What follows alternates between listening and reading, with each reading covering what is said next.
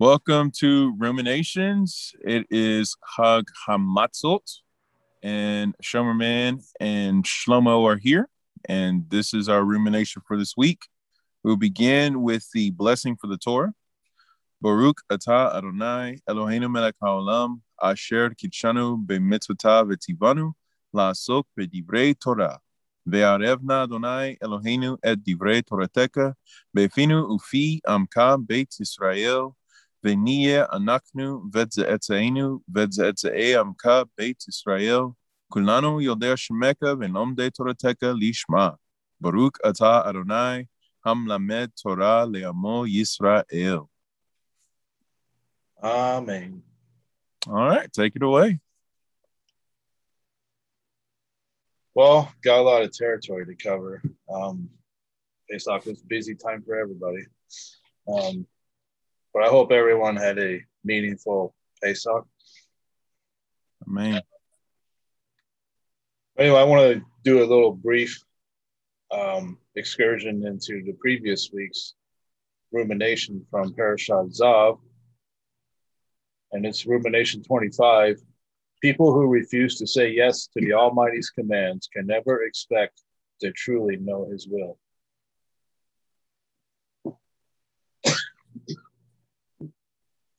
You know how everyone says, "Oh, I want to know the will of God." Right. You hear this a lot. Like, should I take this job? Should I buy that car? Buy that house? The list goes on. But what should be of chief concern to us is that Hashem has already revealed to us his will. Right. This is the Anoki from Exodus chapter 20, where it says, I wrote myself down and gave it to you. That is the acronym of Anoki, the opening of the 10 Commandments.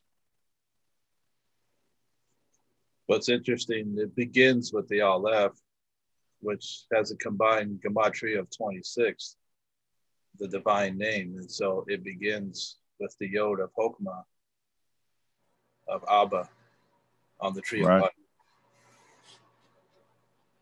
So ultimately, he's revealing through the emanations of the Sephirot his divine purpose and will. For the Torah descended from Hashemayim, along with the letters. Yes. The only problem was the Israelites are down there with the Erev Rav with the golden calf. So what's taking Moshe so long to come down? We expected him to come down 6 hours ago. Right. And the rabbis are really go on about that one, the 6 hours. They expected him at a certain time, but they forgot that you need to account for the full day, not just a partial day. In Hebrew thinking, sunset to sunset. Yeah, one of the things I think about is the Aleph has the Vav in between the two Yods, and so you have Yisrael, and then you have Moshe up in Shemayim, so you have the heavens and you have the earth.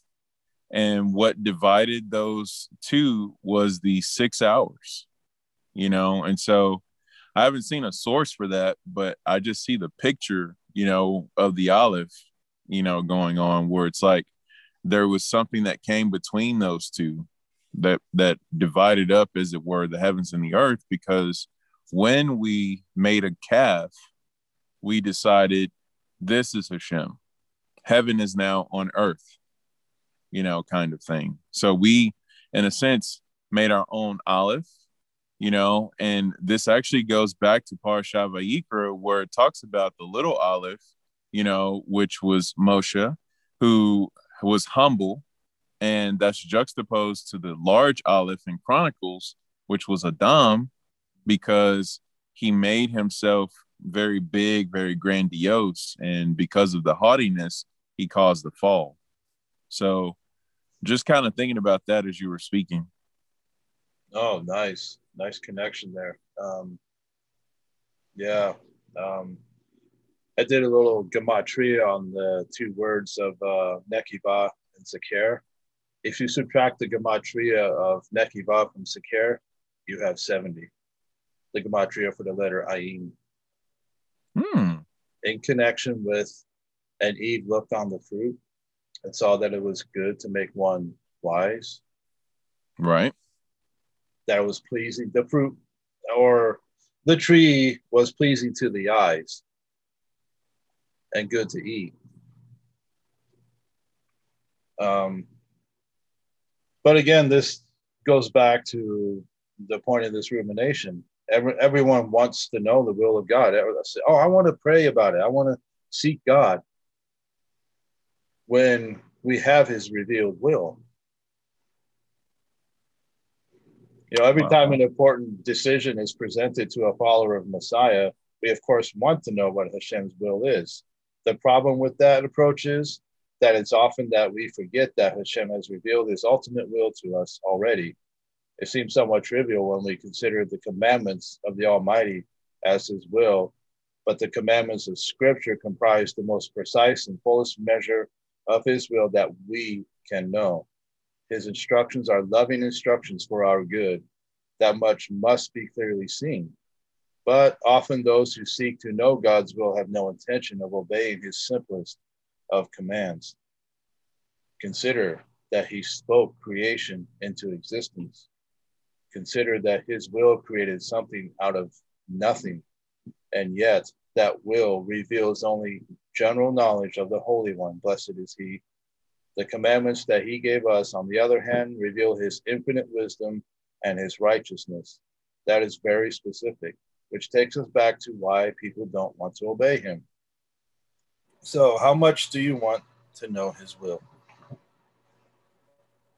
Which is directly linked to the mitzvot. Mm-hmm. That are a shadow pointing to Mashiach. Right. He's the one casting the shadow. You know, you've probably heard it many times, just like I have. Oh, I see Jesus. But yet no one's seen him. Yochanan writes in his first chapter of his gospel, no one has seen him at any time. The only begotten. Mm-hmm. Mm-hmm. John's very Kabbalistic in that statement, by the way. It's that can be a very deep subject to explore. But the one word that John does use is Yaqid, that he's in unity with the purpose of the Father, and that everything he sees and does is the Father that sees and hears. And he's just merely repeating. So in some ways you could see that the Gospels are Mishnah Torah in some respect, just like Devarim is. Right.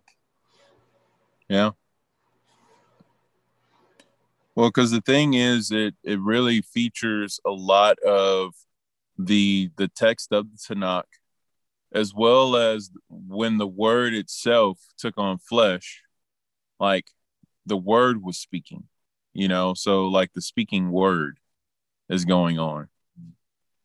And we do know that with Devarim, it is Moshe having the Shekinah of Hashem speak through his throat. So it literally is if the word did take flesh and speak, you know, because it was just kind of like Moshe nullified himself to such an extent that it was as if, you know, Hashem was able to directly put his words into his mouth to the point that when Moshe would say I, you know, it would be Hashem saying I, you know, like it's just neat and incredible to think about, because when Yeshua is walking around, that's the case constantly. Like he lets us know, like, these things that I'm saying, these aren't my words. They're the words of the one who sent me. You know, everything that I'm doing, this is not my will. It's the will of the one who sent me. Yeah. You know, so it's literally like the word of Hashem is able to move and animate this body and move around, you know, and speak and engage and interact with people. So to think of that being what the gospel accounts give us as far as record and incidents and occurrences and things like that. I mean, that's just a very powerful thing to think about. I just thought of another connection, physical, that points to the spiritual is what do they make Torah scrolls out of? Flesh of sacrifices. Of a kosher animal. Kosher animal. The kashrut regarding the Torah scroll is more strict than in other areas of kashrut. That also includes the ink that is used, the quill, everything involving the production of a Torah scroll is exact. So that reminds me of the midrash that's connected to the Akedah, the ram that was offered up in Genesis 22, that was considered to be Yitzhak, Isaac, and every part of that ram was used. And I don't have it in front of me, but it was just a beautiful medrash about what the sinews were used for, what the skin was used for. The big popular one is that the horns, the left was used for Mount Sinai, and then the right will be used in the time to come, to sound the shofar blast of Hashem kind of thing. So, it's just really neat to think about in the production of a Torah scroll, like that's the case. That's interesting because Shaul says at the last trump. So right. I think there's some support there for that.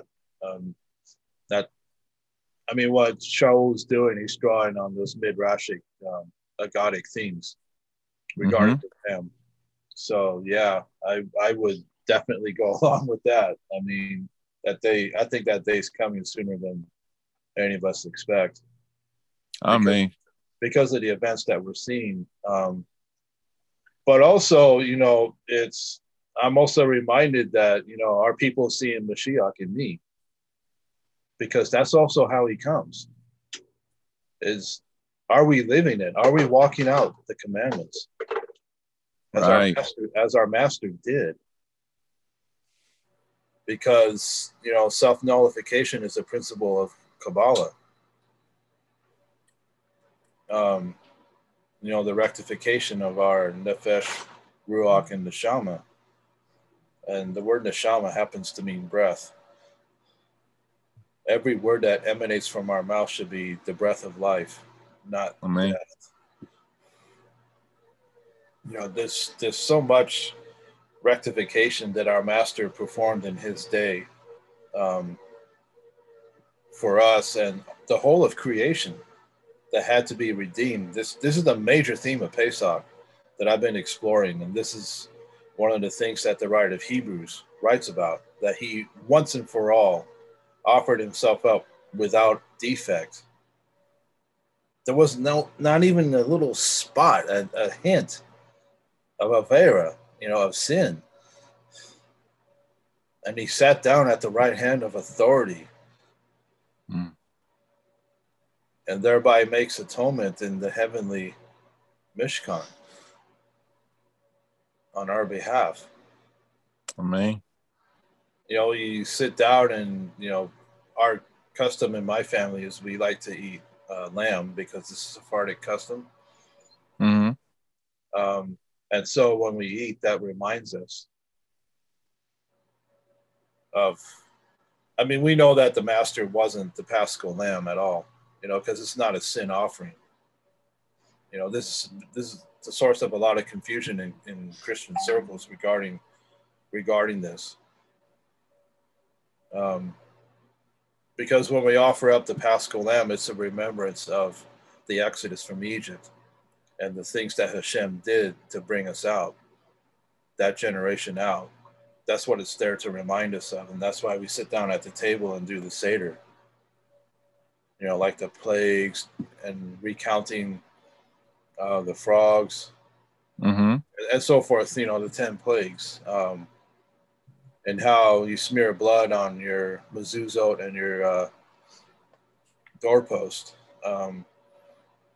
so that the angel of death would pass you by. when he struck the firstborn. Yeah, all that's a reminder, that we should be living it. It kind of brings me to this next part here. Can we touch on one thing real quick? Oh, sure. Because I sense a hot button when you say Yeshua wasn't the Paschal Lamb, Yeah. and things like that because of everything that's connected to that, all the details. Well, actually, one of the things we have to do is understand what all the korbanot are, because there's one aspect of the Paschal Lamb, but then there's also the goats of Yom Kippur, both of them actually, because we need a scapegoat, we need an atonement goat, and then we have our daily Tamid offerings, so it's just like, was he that offering? Was he this offering? He was crucified on a stake, so that's not how we offer korbanot, because we offer korbanot inside the temple. So then it's like, well, there is one korban that we offer outside the temple. That is the red heifer. But there's a whole burning process. There's a whole Cohen who has to go out there to follow himself. So it's like, well, okay, so he's offered outside the court like a red heifer, but then he's like atonement blood, like a daily Tamid offering. And then it's like, well, he died for our sins, but he also was making tikkun for mankind. So like, you got all these pieces, right? So I just want to shout out to Ben Burton Shlita from Ladder of Jacob, that he brings us down from Exodus chapter 12, verse 13, where it says, the blood shall be to you for a token on the houses where you are. When I see the blood, I will pass over you. So there's your Paschal Lamb. It's all about the blood that causes Hashem to pass over us. And it says, and there shall no plague be on you to destroy you when I strike the land of Mitzrayim. So that's Exodus 12:13. So here's what Ladder of Jacob comments. The question may be asked, how can the Passover sacrifice be considered an atonement for sin?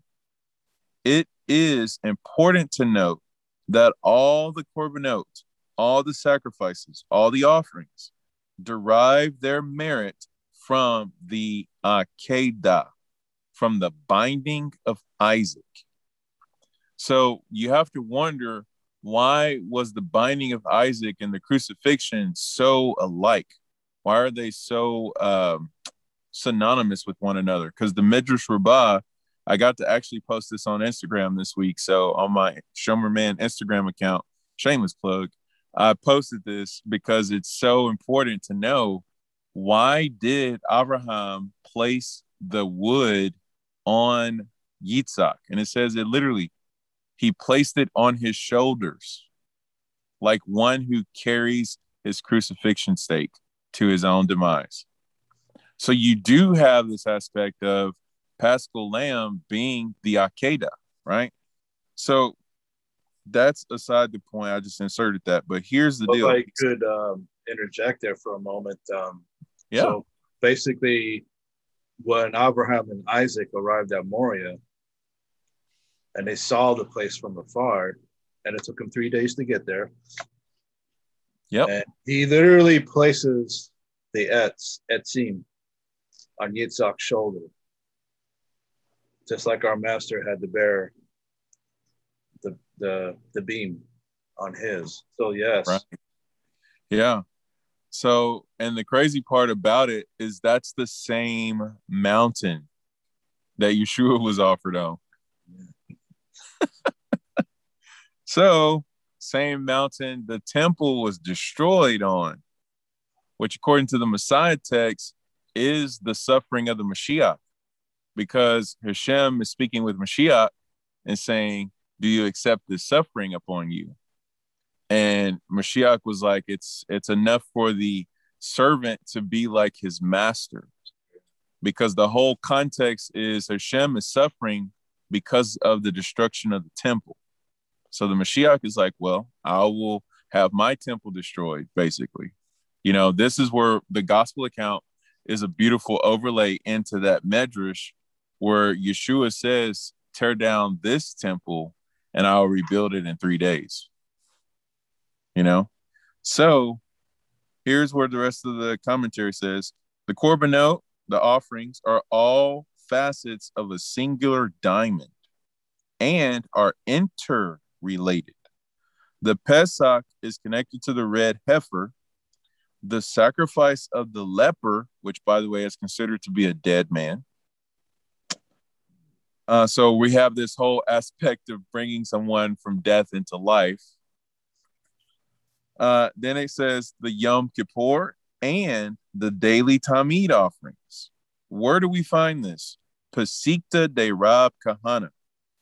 Concerning the meaning, kevasim, which is he lambs, of Numbers 28, verse 3. The disciples of Shammai and the disciples of Hillel differ. The disciples of Shammai read kevasim, as though written kebasim, they put out of sight. That is, the daily offering of the lambs bring about that God puts Israel's iniquities out of sight. As the verse tells us, he will put out iniquities out of sight, which is yikbot. And that's from Micah 7:19. But the disciples of Hillel said the phrase kevasim, b'nei shana, which is he lambs of the first year from Numbers 28, verse 3, is to be understood as though written kevasim b'nei shana, which is that they cleanse the things which are many of a year. That is, the daily offerings cleans the sins of Israel, as it is said, though your sins be as many of a year, they shall be white as snow. Isaiah 1:18. And Ben Azai said, the phrase kevasim b'nei shana means that they cleanse the sins of the people of Israel and make them as innocent as an infant in its first year. Each lamb will serve as an advocate for Israel on the day of judgment. And this is from Pesikta de Rab Kahana, Pisca 6:4. So just a really interesting thing to think about, because yes, we're talking about the Paschal Lamb, but what's the Paschal Lamb related to? You know, and what context is it in? It's ultimately in the only begotten Son who was offered up by the Father. Are we talking Yeshua or are we talking Yitzhak? Because both of them were called Ben Yachid. The way the commentator describes it, it would seem to be one and the same. Yep. It's also interesting that he quotes from Micah 7:18 through 20. You know, I have it open here in my Tanakh. Miel Kamoka, who is a God like you? I mean, what's interesting there is Micah's name is spelled out in those first few words. For the Mikamoka, Micha. Miel Kamoka. Wow. Wow. No se avon ve over al pesa. Li sharit makalato lo hekazik lead apo ki hafes hased hu. You have the Sephirot in these verses. And also in my study of Kabbalah, this is the Arik Anpin.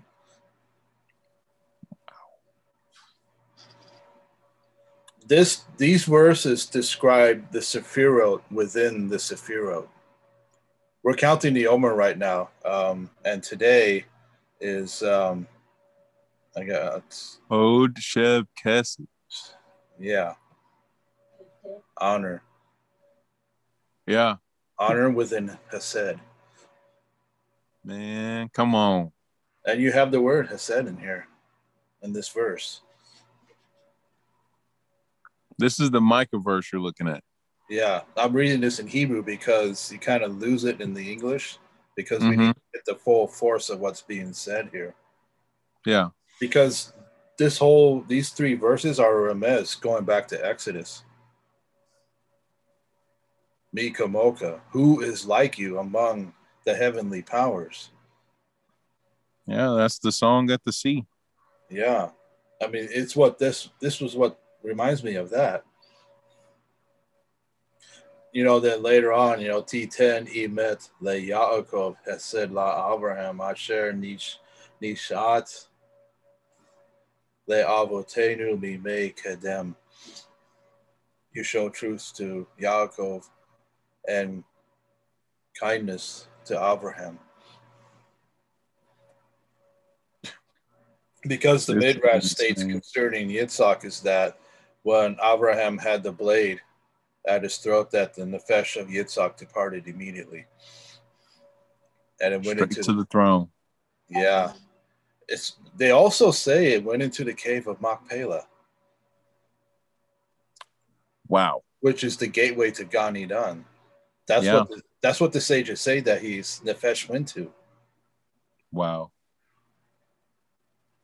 That's Because incredible. I was reading a source about that this week that was talking about Hebron and Moriah being like directly across from each other or not too far apart. And so to know that the gateway to Shemaim is Mount Moriah, and then also the entrance to Gan Eden is through Machpelah. Now, what I think about that is how Hashem fashioned and formed Adam on the Temple Mount and then placed them in the garden, which would have been through Machpelah. Because yeah, that's in Hebron. yeah, that's amazing, man. I mean, it's yeah, it just you got that gravitational pull, it just draws you there. The other reference to that would be when the three men appeared to Abraham in the heat of the day while he was recovering from his Brit Milah. Yeah. And typical of Abraham's primary trait of Hesed, he gets up anyway, even though he's feeling, Yeah. he's pretty down, Yeah. Definitely in a lot of pain. Yeah, that ain't no joke either in those days. Mm-hmm. But he They say gets the up. third day of the Brit Milah is like the worst pain. And this is the day that those angels showed up.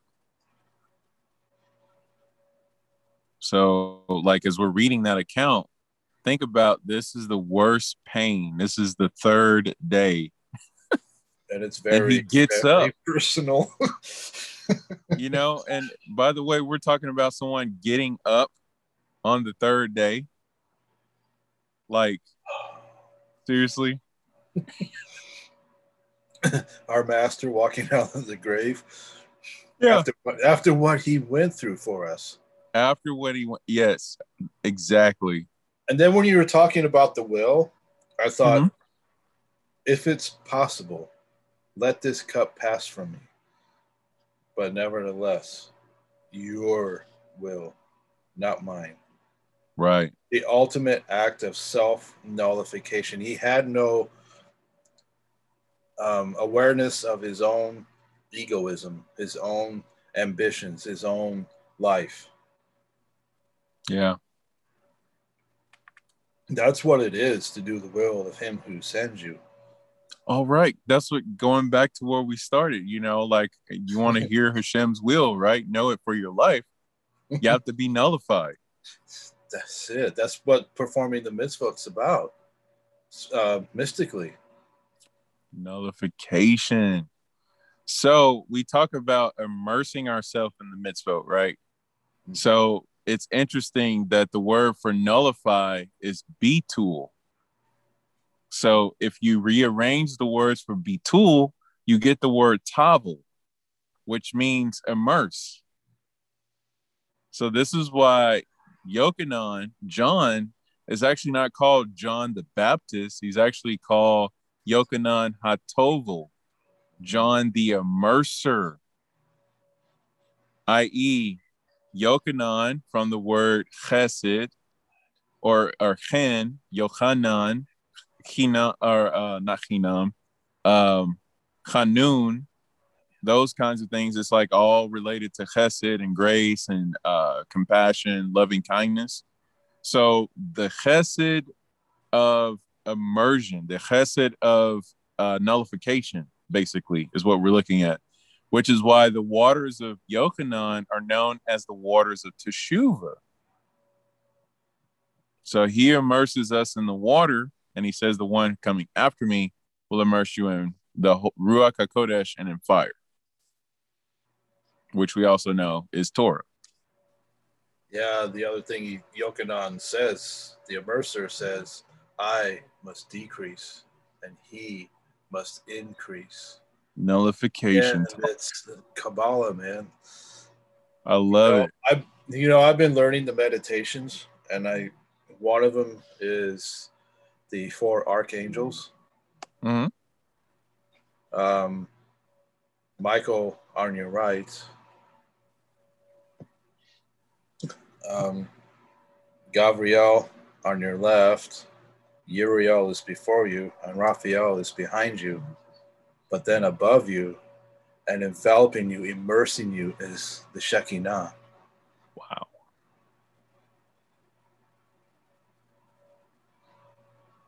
Michael on my right, establishing Hesed. Gabriel on the left, Gevurah, strength. Uriel up front, guiding me, my steps, that my steps may be ordered. It is written in Mishlei, the steps of a righteous man are ordered of Hashem. Mm. And then Raphael, Refuah Na, he who heals us. He's behind, and you focus on where your spine connects to your pelvis, because that is Yesod, the foundation from which life comes, the seed, after its kind, that he may bring healing all throughout my body. And then you think of the Shekinah. When you put on your kippah, blessed are you, Hashem our God, King of the universe, who crowns Israel with splendor, Tiferet. Dude. It's an awesome meditation, man. It's changed me. Well, you talk about a prayer closet, right? Mm-hmm. Yeah, like that is a prayer closet. Like just covering you like that. What the master means when he says, go into your closet. The mystical.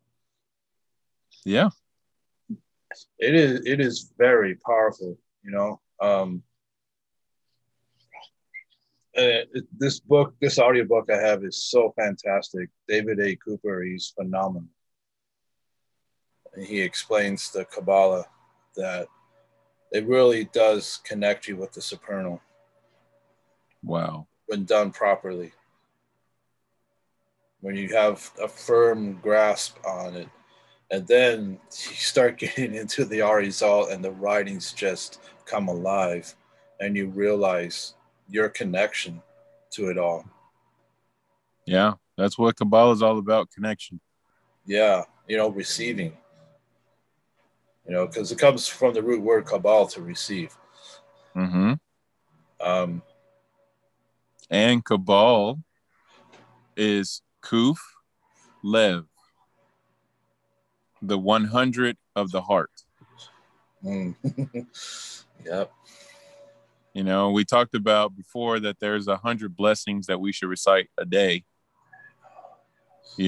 which correspond to the sockets of the Mishkan. And so knowing that your heart will be founded on the 100 brakot that we're to recite a day. So when you're reciting brakot, you're doing more and more decreasing of yourself. You're literally setting your heart up on a foundation of self-nullification. which we know our heart is wicked, it's deceitful, and it's desperately wicked, right? So how about subject that to Hashem's nullification process, and that's how you have a new heart. You have a transformed heart, a heart of flesh, and the heart of flesh is to be circumcised. It's to cut off the impulse of the evil inclination.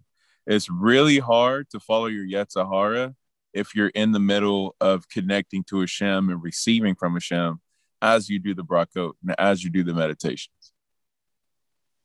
Absolutely. You're in a state of elevated consciousness. You ascend above your physical intellect, the Yesh, to the Atzmus. Yeah. It brings a deeper meaning to when it says that our life is in the mitzvot. Oh, yeah. The true life that comes from Hashem that literally brings life to our bodies. Yeah. I mean, when we truly understand the mitzvot that we're performing, I mean, really understand it, that it becomes who you are. You do it from a sense of simcha, of love for Hashem. Because we see in the Shema, Ve'ahavta et Adonai Elohecha b'kol levavka. We see the two dates there, both sides of the heart, or both inclinations are involved. You can take the impulsive nature of the Yetzer Hara and make it for good. See, this is the test that Hashem constantly gives us. If our emunah is to be true, and if our emunah is to be deep as it should be in Him, then we'll constantly be tested like gold tried in fire in a hot furnace. It's purified of all impurities. And thus we come out on the other side. But see, we can use the Yetzer Hara's impulsiveness to do good. To say, hey, yes. I'm going to do this today. I'm going to do this right now. Not a minute later, No, now's the time for the bracha, now's the time for the tefillot, Yep. Don't delay. Today's the day of salvation. It's right now. We have the opportunity. It constantly gives us the opportunity to say yes.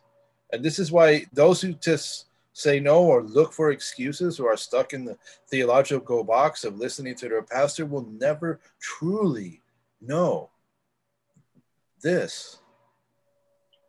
That you and I and Ray have come to know. That is so important, every day in and day out. It's not looking for that spiritual high, which we've pointed out before in previous episodes, where we're looking to live as Mashiach did, day by day, faithfully walking out the commandments that others will see. Because it's written in Zechariah, and they will cling to the tzitzit of a Jew and say, we want to know the God of Israel. That's right. Got to give them something to grab onto.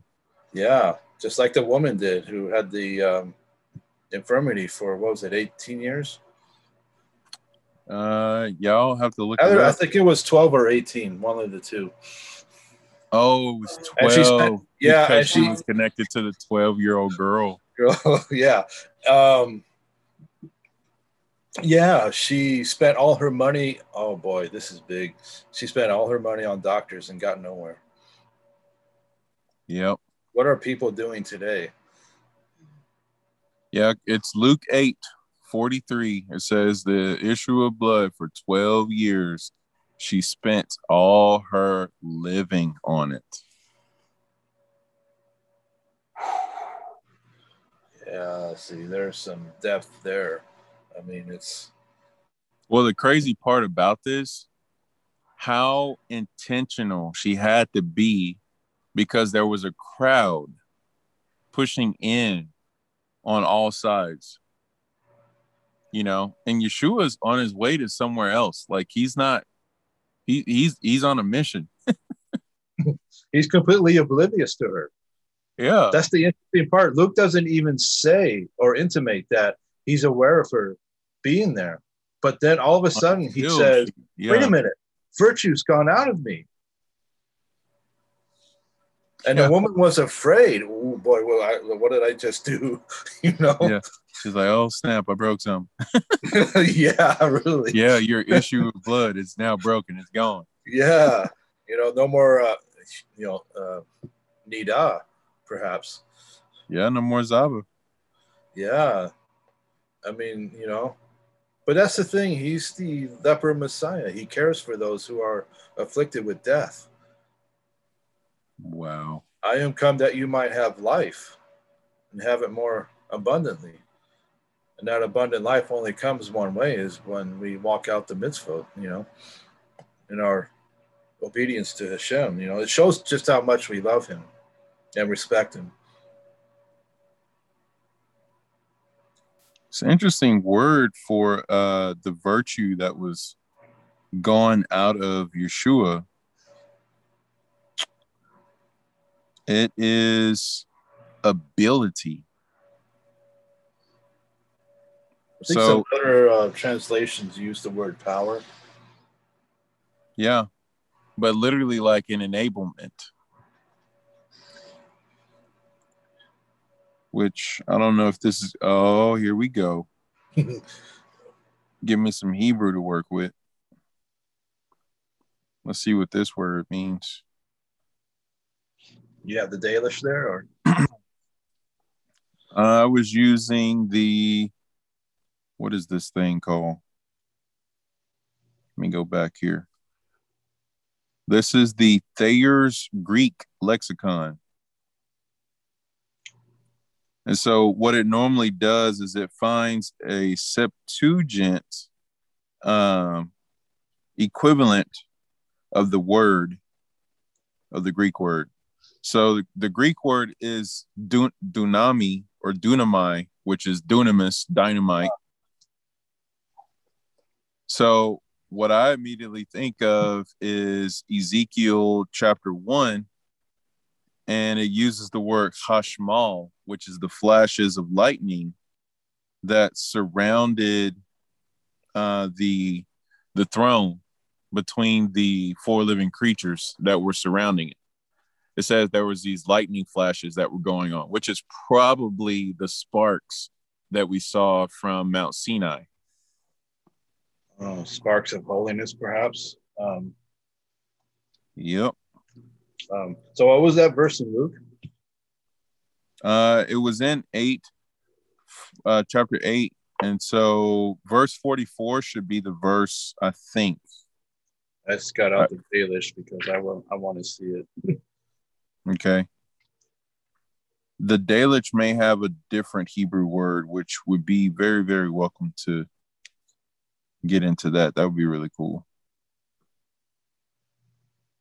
It uses the word Yakul here in the lexicon, which Yakul is first used in Genesis 13, verse 6. And that is when Abraham and Lot part ways. And it says, now Lot, who was traveling with Abraham, also had flocks and herds and tents, but the land was unable to support both of them. So the ability, it says the land was lo yaklu. The land could not support. The land had not the ability, and it uses leshevet yachdav. So the land did not have the ability for them to dwell together, basically. Mm. So when Yeshua is talking about what went out from him, it was this supportive, this enabling, this power. Did you get your Dalage there? Yeah, I'm at that verse. What you got? He karba makarav ve tiga bekanaf begdo via mode zov dameha pite om. There was a woman with a discharge of blood for 12 years who has spent all of her livelihood for healers, and no one was able to heal her.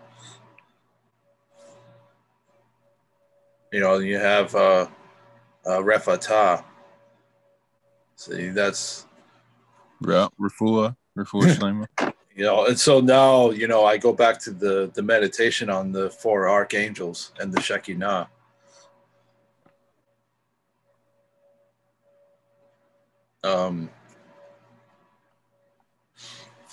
Because back in verse 40 when it says, when Yeshua returned, the people welcomed him because they all have been waiting for him. There was a man named Yair, and he was the leader of the synagogue. He came and fell at Yeshua's feet and begged him to come with him to his house, for his only daughter was about 12 years old. It's interesting that Luke uses this as a connection, the two, because the woman had this same issue for 12 years. As you pointed out earlier, I mean, I think Luke's being mystical here. Yeah, because we know Luke is a doctor. Yeah. And the way it reads in Hebrew, Hotziah and Kol Mikyata, the Rephaim, Ve'ain, nothing came of it. Ve'ain Ish, Yakol, Le Rafata, nothing came of it. Okay, so it uses Yachol. Yeah. And wow. you also see the word ain in there as well. Ve'ain, nothing. Oh, snap. Wow. Okay. You immediately start to think, or Ein Sof, perhaps the divine light, because that's what maintains creation. That's what keeps us alive.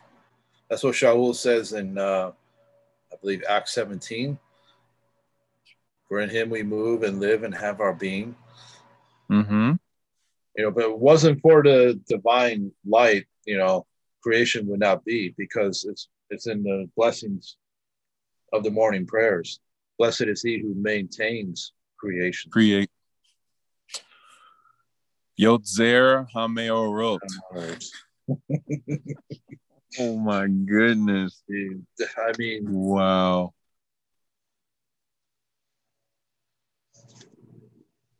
And then she, it says she drew near from behind. That's like Leah, who is hidden behind Sarah. Yep, come on, Arizal, bring it. Right? Leah is the backside. If you are seen from behind the Zerampin, the six Sephirot that comprise the body of Zerampin, right? If you're looking at it from behind, the light is diffused. She approached the master from behind. The light is diffused. She doesn't get the full force, but then the moment she touches it, that's sock. Yeah. Yeah. Yeah. And she's healed. The nida is gone. So the light is so powerful that it removes impurity. This is why no one can stand in his presence. If we go back to Exodus 34, and when Moshe asked, show me your glory, your Tiferet. And Hashem tells him, if I did, you would die. You would be consumed.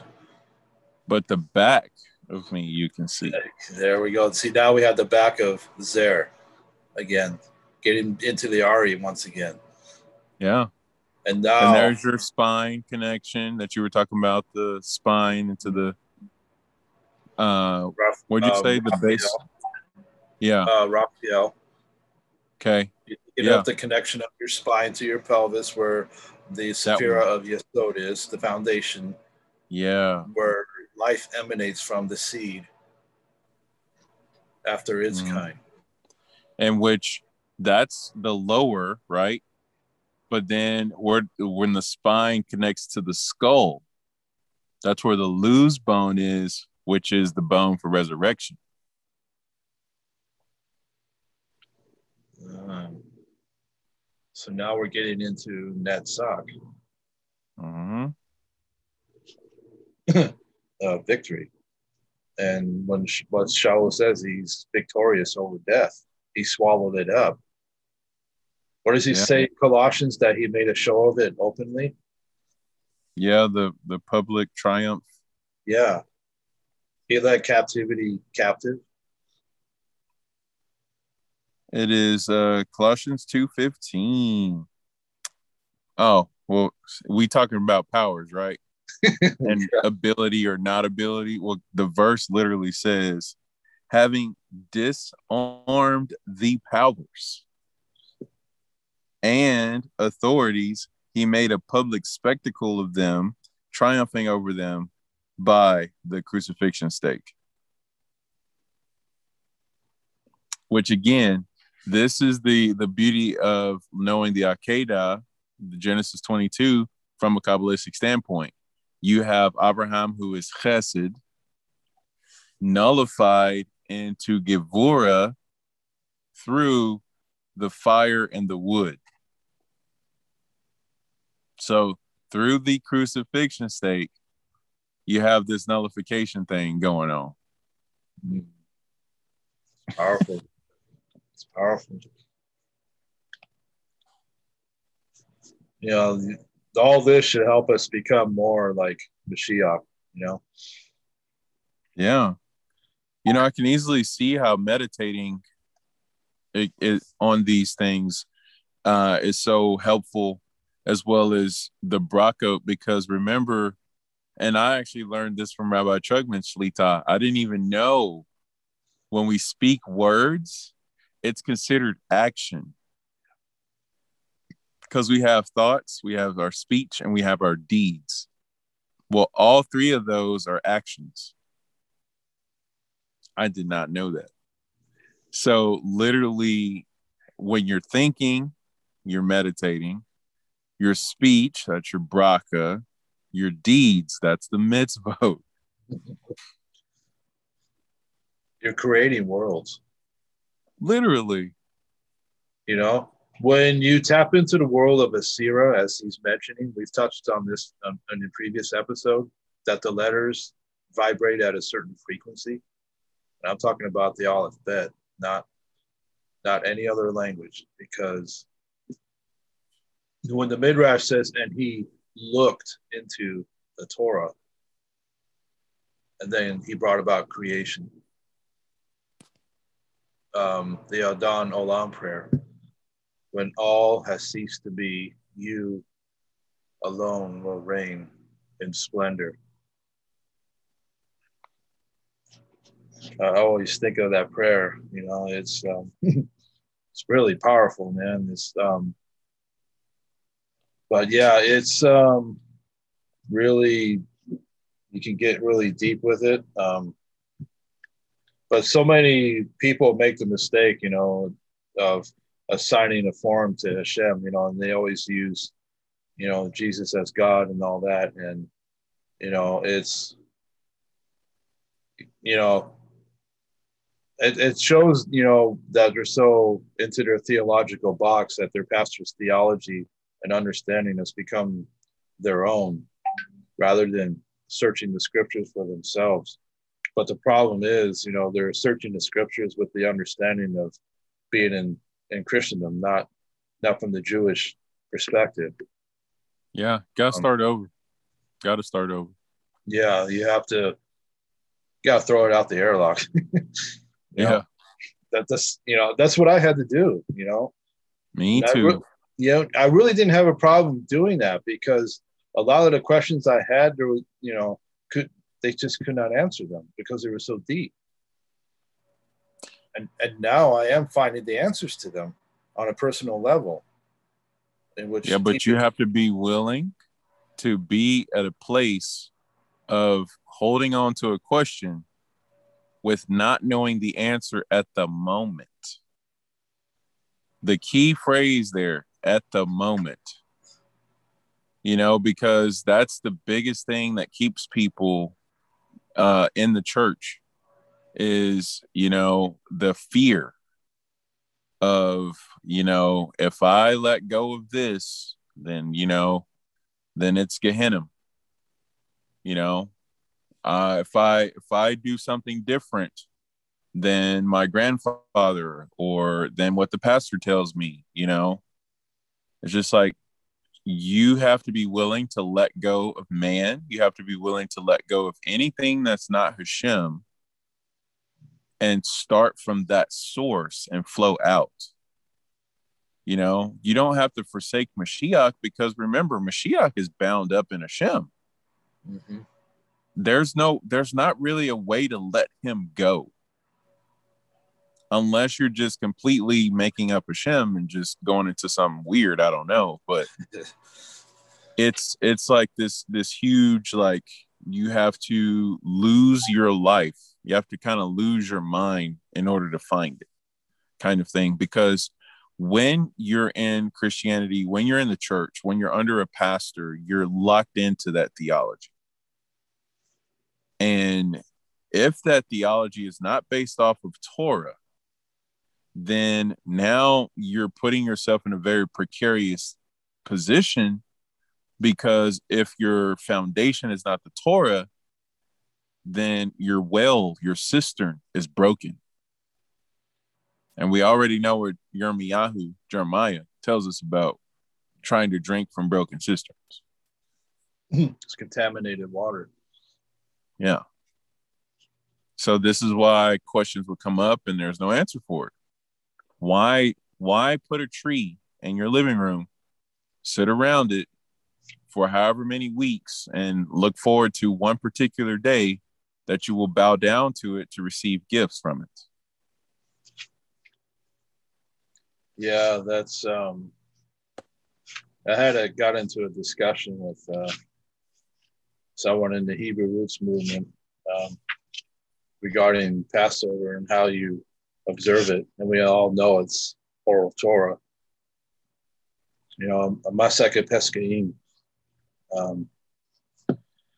Well, yeah, as typically is the case, so it's okay to pronounce the name, and when I saw it going that direction, I decided to bow out, for my own sake, Super smart. Because the thing is, they don't know that they're committing avodah zarah, because you are assigning a form to Hashem, who is formless, the limitless nothingness. They ain't so. They have no conception of this at all. It's because they're still wrapped up in Christian theology. They just changed days from Sunday to Saturday. Jesus to Yeshua. Itaki Yehezkel does this, and he's quite blunt about it, and I agree with him. Wow. He does not pull any punches in his teachings. He doesn't, and I like that about him. My wife and I love him. We will sit and watch. He just tells it like it is, and we need to hear that. You got to be willing to be teachable. Be teachable. There's another point of being able to understand the will of Hashem. It takes a teachable person. Humility. The sages go up and down about arrogance. If you look through a window, you see the world. But what happens when you put kasef on that window? What happens to it? It becomes a mirror. Wow. That word has two meanings. It also means money, but it also means silver, which is the component used in mirrors. And all you see is yourself.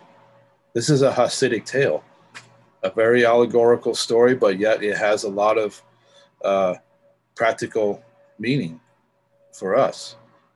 Wow. Like another great Hasidic tale is the man who came to the Baal Shem Tov and asked him, Master, I never have enough money to do tzedakah. And so he pronounced a blessing on him. And after that, Hashem gave him the ability to do tzedakah. But as time went on, he started to become irritable and started getting tired of all the poor of the town coming to him, for charity. And finally, he posted a guard at his gate, to get in with instructions not to let anybody in. Wow. And so the Baal Shem Tov dresses up in the finest uh, suit, hires a real nice chariot with a horse, and rides over there. He shows a coin to the guard, and the guard lets him in. He goes into the house, and he converses with the man. And he notices on the wall a mirror. And he takes the mirror off the wall, and he tears the kasef off of it and holds it to the window and asks him, "What do you see?" "I see people." And he holds it to him, and what do you see? People. And he had the kasef in his other hand. And I said, "What is this?" And he said, "Kasef." "But what is the other meaning of the word?" "Money." And then he says, "Money used wisely can bring blessings to others." And so the man was very sorrowful, and he vowed from that day forward that he would continue to give tzedakah. And so he did. He became legendary in the community. Wow. There's another nullification. Mm-hmm. We need to be careful with the things of this world. It can easily rob us of our spiritual connection. I was just thinking of this is one of my favorite books, The Sabbath by Abraham Yosef Heschel, and Mm-hmm. I always come back to this, and I'm going to read this. Um, we are all infatuated with the splendor of space, with the grandeur of things of space. Thing is a category that lies heavy on our minds, tyrannizing all our thoughts. Our imagination tends to mold all concepts in its image. Our daily lives, we attend primarily to that which the senses are spelling out for us, to what the eyes perceive, to what the fingers touch. Reality to us is a thinghood, consisting of substances that occupy space. Even God is conceived by most of us as a thing. The result of our thinginess is our blindness to all reality that fails to identify itself as a thing, as a matter of fact. This is obvious in our understanding of time, which, being thingless and insubstantial, appears to us as if it had no reality. Indeed, we know what to do with space, but do not know what to do about time, except to make it subservient to space. Most of us seem to labor for the sake of things of space. As a result, we suffer from the deeply rooted dread of time and stand aghast when compelled to look into its face. Time to us is a sarcasm, a slick, treacherous monster with a jaw like a furnace, incinerating every moment of our lives. Shrinking, therefore, from facing time, we escape for shelter to things of space. The intentions we are unable to carry out, we deposit in space. Possessions become the symbols of our repressions, jubilees of frustration. But things of space are not fireproof. They only add fuel to the fire, to the flames. Is the joy of possession an antidote to the terror of time which grows to be a dread of inevitable death? Things, when magnified, are forgeries of happiness. They are a threat to our very lives. We are more harassed than supported by the Frankensteins of spatial things. It is impossible for man to shirk the problem of time. The more we think, the more we realize we cannot conquer time through space. We can only master time in time. The higher goal of spiritual living is not to amass a wealth of information, but to face sacred moments. In a religious experience, for example, it is not a thing that imposes itself on man, but a spiritual presence. What is retained in the soul is the moment of insight rather than the place where the act came to pass. A moment of insight is a fortune, transporting us beyond the confines of measured time Spiritual life begins to decay when we fail to sense the grandeur of what is eternal in time. So this is why the first mitzvah given to us upon our freedom from Mitzrayim was time. It's where time and eternity connect. Wow. Where the finite gets a taste of the infinite. It's through time. And thus you go to Exodus 20, you know, remember, Sakor et Yom Shabbat, Ve'kacho. Remember. Rashi comments that the verb on the verb in the grammar, that the word Sakor is an infinitive verb. And he comments that we are always to be conscious to keep it holy, always. This is why when we do the song of the day, we say today is such and such day of the Shabbat. So if we're doing the second day of the week, for instance, Monday, it would say today is the second day of the Shabbat, and the Levites in the temple would recite. Always keeping the Shabbat in mind. The most coveted of days. Wow. So time is quantified in the life of a Jew through the Shabbat, which is a fraction of the eternity. Mm-hmm. Yom Shekelo Shabbat. A time Wow. that is all Shabbat. That time is coming. Amen. Just wanted to bring up one thing when we were talking about Abraham, and Yitzhak, and then Hashem and Yeshua, that Pesachim 1:18 says, the Holy One, blessed be he, said to him, speaking to me, who was he speaking? Oh, Gabriel. He was speaking to Gabriel. He says, I am unique in my world, and Abraham is still unique in his world. So basically, Hashem says, I am Yahid, I am unique, I am the one and only. And just like I am in my world, in the world where Abraham dwells, Abraham is Yahid.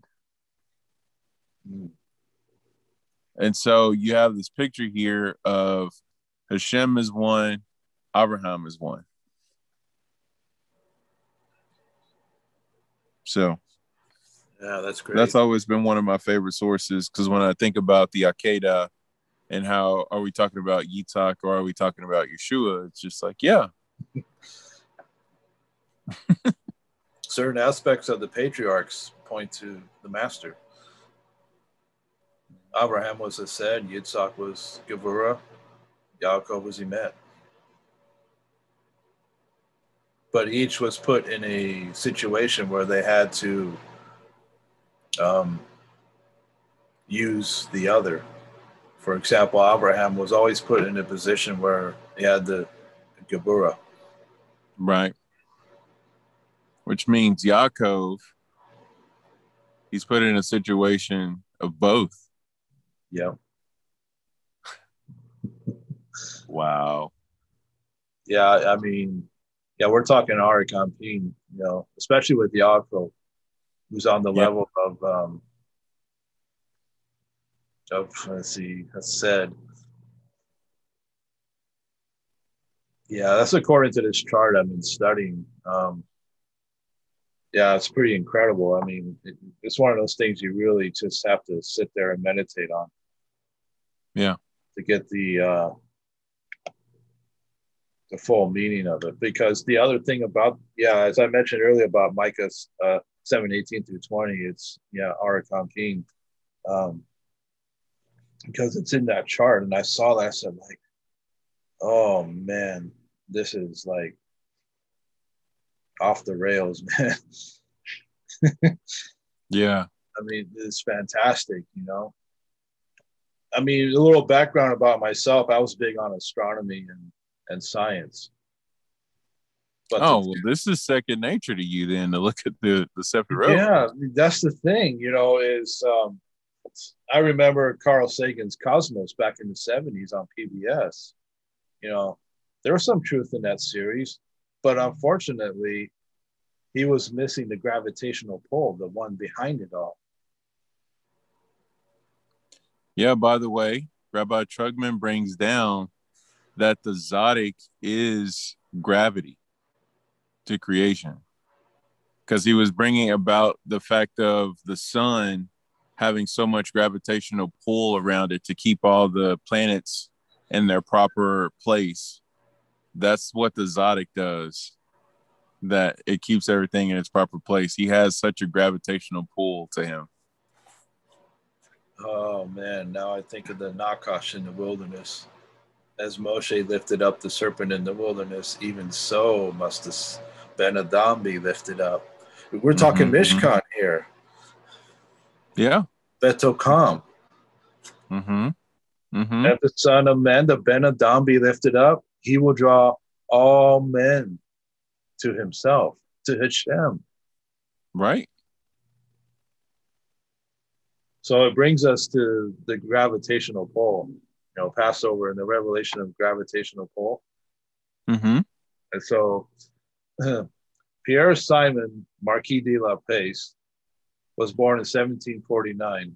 He was a brilliant French mathematician and astronomer who is sometimes referred to as the French Newton because he summarized and extended many of Sir Isaac Newton's theories with regard to mathematical astronomy. Pierre Simon Laplace's place as a great scientist and mathematician is assured by his 5-volume work, Celestial Mechanics, in which he describes the nature and movement of celestial bodies in mathematical language. The primary focus of Laplace's work relates to gravity, using the known effects of gravity's pull on celestial objects. Laplace was able to explain many things, such as the movement of planets and stars. Knowing what gravitational pull reveals the mass of an object, such as a planet or a star, enabled him to be the first to describe the invisible star, or what is known today as a black hole. When Pierre-Simon Laplace presented his work, Celestial Mechanics, to Napoleon, the French leader asked him, Monsieur Laplace, tell me, you have written this large book on the system of the universe and have never mentioned its creator. Known for his arrogance and confident of his mathematical process, Laplace responded, I did not need to make such an assumption.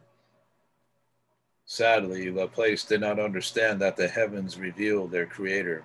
He did not understand that the very principle that he described of how the invisible force of gravity can reveal the presence of an otherwise invisible object is in fact a biblical principle. It is also a general principle of life that if you look for the gravitational pull, you can begin to see things that otherwise would be hidden. This lesson is about gravitational pull and how it can help us rediscover something that otherwise may have been forgotten. This lesson will be about Passover. But before we look into the idea of the invisible revealed by a gravitational pull, let me tell you a story. Imagine with me for a moment. It's about 2,000 years ago. We are Galileans traveling to Jerusalem for the annual Passover celebration. 3 times a year, we went to Jerusalem for 3 pilgrimage festivals mandated by the Torah. They were Pesach, Shavuot, and Sukkot. The first festival in the annual cycle is Passover. It is a week-long celebration. It is a joyous time when we celebrate the fact that the Almighty rescued us from the bondage of Mitzrayim. Amen. Amen. The celebration begins with the actual Pesach Seder, the Passover meal, and then continues through the next 7 days in which we also celebrate the Feast of Unleavened Bread and the Feast of First Fruits. All of our celebration is outlined in the Torah in Leviticus 23 and other passages. And all of our traditions that surround this celebration are correctly focused on the Almighty and His redemption. As a people, we have been celebrating this for nearly 1,500 years. We normally travel in large groups from the villages we are from. We are coming from the village of Kafar Nahum, Capernaum, on the shores of Lake Kinneret, Sea of Galilee. To avoid Samaria, we traveled the easy route down the river valley of the Yarden and ascended from the plains near Jericho to the mountains of Jerusalem. When we came over the mountain and looked down at Jerusalem from the village of Beit Pagay, the holy city seemed to glow. Closest to us, we descended from Har Zaitim, the Mount of Olives, was the gleaming glory of the Beit HaMikdash. The road from Beit Pagay winds down Har Zaitim into the eastern gate of the Beit HaMikdash. As we walked down the road, our master rode on a small donkey. Many of us lined the way and sang the Hallel, the psalms that are traditionally sung during Pesach. It is always wonderful to enter Jerusalem at festival time. There are always songs that we sing as we approach the holy city, but this Pesach was even more exhilarating as more and more people began to openly speak of our Master as the long promised Mashiach. For the past few months, each morning, afternoon, and evening, as we prayed with our Master, we have begun to understand the importance and fulfillment of many of the memorized prayers and how our Master was, in fact, the one for whom we were praying that Hashem would send. We wanted Mashiach. We prayed for Mashiach. And here he was in our midst. Our Master was the Mashiach. During the week leading up to the actual beginning of Pesach, we spent the night on Har Zaitim with other villagers from the Galil region. It was wonderful being that close to the Beit HaMikdash. In the mornings, we will walk across the Kidron and enter the eastern gate of the Beit HaMikdash to participate in Sakarit, the morning prayers, and the morning Tamid offering. Afterward, our Master would teach in the portico of the Beit HaMikdash. In the afternoons, we would pray Mincha, the afternoon prayers with our Master, at the time of the afternoon Tamid offering. Sometimes we would pray Ma'ariv, the evening prayers, there at the Beit HaMikdash, and sometimes we would pray from where we stayed on Har Zaitim, facing the west and the Beit HaMikdash. It was a very satisfying few days leading up to Pesach. There were few moments of unease, but even those were quite satisfying. One of those was when our Master threw over some of the tables that the merchants had set up within the Beit HaMikdash. It was something that pleased more than one Hasid. Over the years, the Zedekim in the priesthood, particularly the Kohel Gadol high priest office, had turned the Beit HaMikdash into a center for their political and monetary efforts. They had actually set up special temple bazaars with their own currency, using all manner of legal loophole to enrich themselves. Yeshua, our Master, pleased many with his cleansing of the Beit HaMikdash of that rabble. Talk about the Erev Rav. Really? Yes. Like a golden calf scenario going on? Yes. That's what you got going here. If you get this imagery in your head, and you begin to realize what's being played out here. I mean, it's incredible. Because, the action that he took, flipping over the tables, getting everyone out of there, expelling people from the camp, quote unquote. You have that whole picture going on with the golden calf when Moshe gets back, because he's all like, all right, if you're with Hashem over here, and then if you're not, okay, let's go handle business, go purify the camp. Yep. Which resulted in 3,000 people dying. Now, just to think about that whole picture, right? Because you're making such a ridiculously amazing connection. There were over 600, or no. There were over 600,000 men, right? Because there was 600,000 Jewish men, which if you double that, you're over 1 million people, right? So when you're looking at the ratio, 3,000 people compared to millions of people, right? Like, think about what that actually means for the people who not only may have been enticed by the Erev Rav, because also we can't just go and throw everything at the Erev Rav, because to a certain extent, why would you allow them to pull you away from Hashem? You know, right? So no one is guiltless there, because even Aharon himself was like, you know what, just go ahead and do it. You know, we'll do this until Moshe gets back. You know, because he's trying to push it off. He's just like, oh, tomorrow will be a festival. You know, Moshe didn't get back yet, and it's like, oh gosh, today's the day. Oh boy, you know, kind of thing.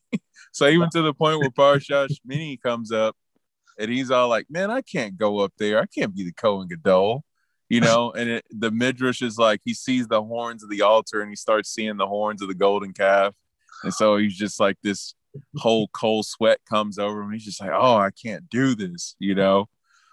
So just to think about what's going on with Yeshua just being like, "Okay, everybody, get out," you know, like, wow, that's an amazing connection. I never thought of that before. You know what's also just blue screen of death is that Hashem says, the people that you brought. Oh, yeah. I mean, me? I brought them, but you're the one. Yeah. You're the one that's doing all this. Why? And he's got a makloket going on. Right? Because you know, that's the incredible thing. He's got the chutzpah. Yeah. You know, I was just blown away by that, you know, but yet he was the Tzaddik. He could. You know? Wow. You know, yeah, you're right. You can't blame everything on the Erev Rav. They made, you know, the B'nai Yisrael made the choice to engage in Avodah Zarah. Yeah. Make building the golden calf. But what's interesting, why does the Torah tell us in the plural, not the singular? Ilay, Elohim Yisrael. These are your gods, Israel. Why does the Torah find it necessary to use the plural, Ilay? Uh-oh. Because there was not restricted to just a single event. There was only one calf. Yeah, but there are many. Yeah. And look at it. See, here's the other thing is that those who the make lamb. We were talking like about the Pesach lamb, right? And how it's worshipped by the Egyptians. I was just listening to Pinchas Levin today, and he's talking about how Moshe went before Pharaoh and said, "Hey, you can't slaughter this thing here. The Egyptians will get upset. That's why we need to go out into the Bamidbar and do this thing." But the Torah tells us in Exodus 12 that they slaughtered the Paschal lamb while they were still in Goshen. Goodness. Which has the same gematria as Mashiach.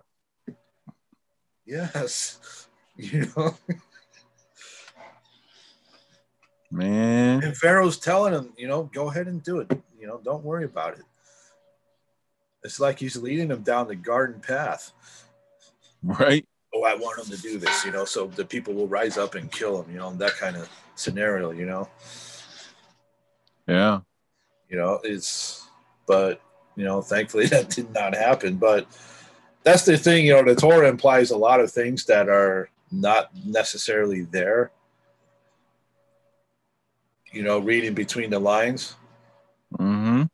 I think this is why some people have such a problem with the Talmud, the Oral Torah, you know, because they think, oh, the rabbis are just making up. No, they're not. They have a source. Yeah, absolutely. It's a sham. Yeah. You know, I confronted that person with this fact, you know, and he just, oh, I'm not making it up, you know, and then this and that, you know, and then that's, you know, that's so unfortunate, you know. Yeah. Like Simon Laplace here in this story, you know, he's just to him it's an inconvenient truth. Oh,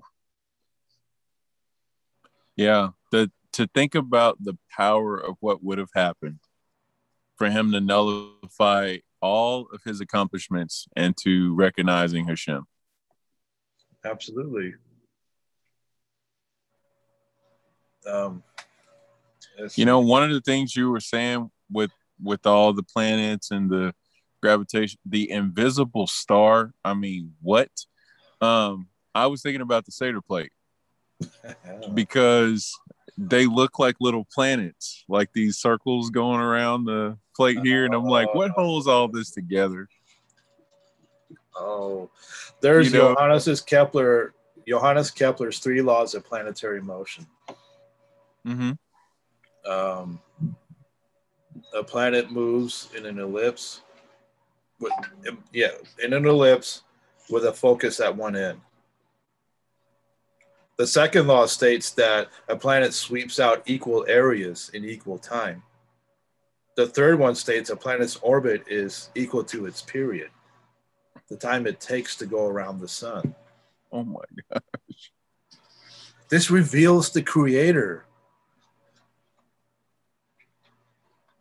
It doesn't stop there. The sun revolves around the center of the galaxy.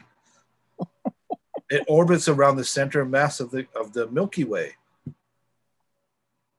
And then the galaxies move around in the local group. I could take this all the way out as far as possible. Because the other problem we're dealing with here is those people who think the flat earth, that they think it's a dome. No, it's a sphere. Hashem created a 3-dimensional space. If you're a 2-dimensional creature, you cannot perceive a 3-dimensional space. Mm. But that's how Hashem created us, to occupy a 3-dimensional creation, with the 4th dimension, that being of time. Wow. So I was thinking of Colossians 1:17. He is before all things, and in him all things hold together. Nice. Shaul is awesome, man, once you understand him, Right. All right, keep going. Where you at? Okay. Yeshua, our master. Oh, did I mention he was Mashiach?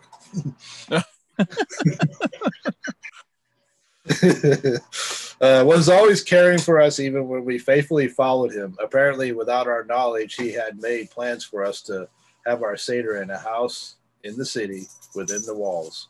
Oh, what a privilege that would be. This was no small feat during the week of Pesach, when Yerushalayim swelled to 10 times its normal number of inhabitants. Okay, stop. Time out. Time out. What? There should not be a place to have a Seder in Yerushalayim. It's a pilgrimage. You talk about reservations, it's like when Yeshua was born, there was no room in the inn. Like, and it's just like, oh, we're going to have a Seder. It's fine. We got a space. Don't worry about it. There's lots of people here, but we got a little space. We're good. But it's like, but you couldn't find space for when he was born? Like, that's pretty big, man. But still, born in humility. Yeah. You know what? Moshe in the basket in the Sea of Reeds. In the basket. Come on. The Teva. Hey, matzah hen. Ve Noach matzah hen. Yeah. And nay, Adonai.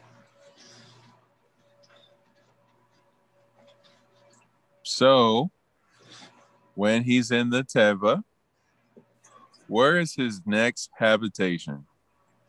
The palace. Oh, now we're getting into Esther. Yeah, that's crazy. Like, obviously, he goes back to his mom, but before he goes back to his mom, they're shuffling him around the palace. Like, you nurse him. You nurse him. I can't nurse him. He's not taking my milk. It's like, Okay, where are we gonna take him? You know, and he goes back to Yocheved. It's just really interesting, man. Just so there's the setter in Jerusalem, and it's totally a place already prepared. Oh man, now I'm thinking, Yochanan, I go to prepare a place for you.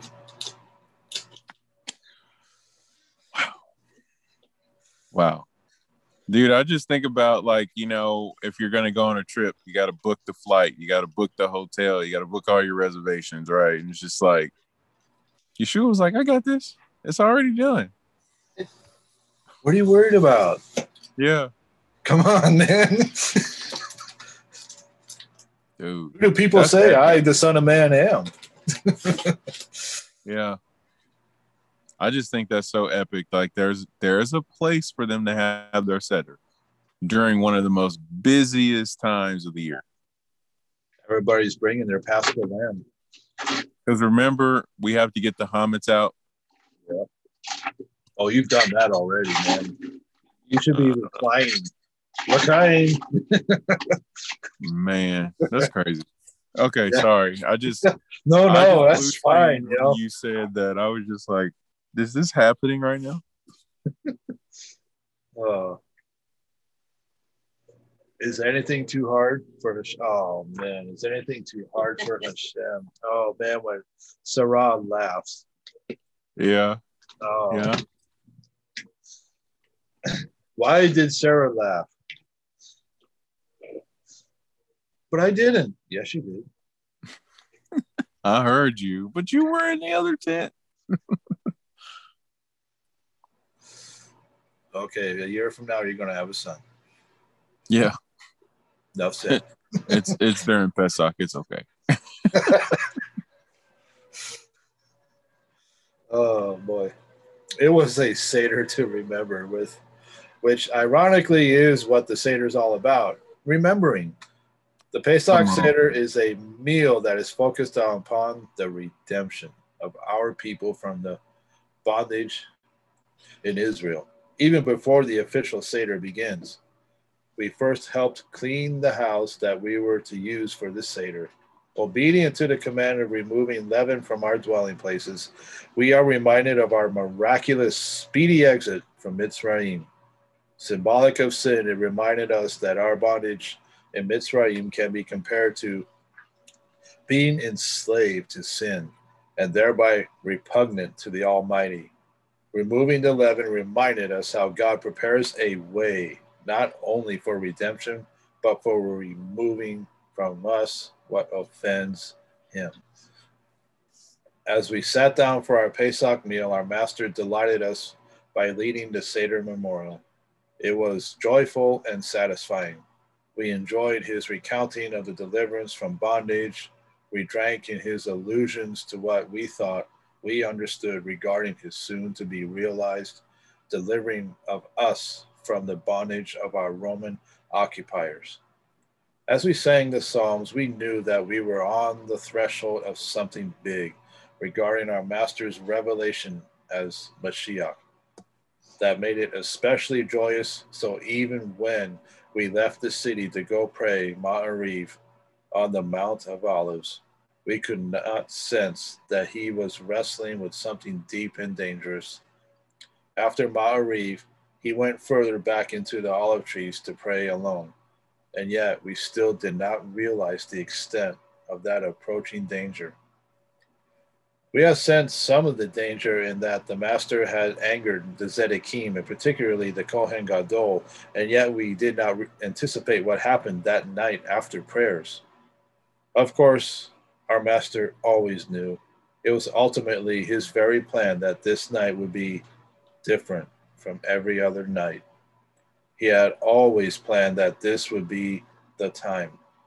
Our problem was not that the Master had been unclear, but that we were unaware how grand his plan of redemption from bondage really was.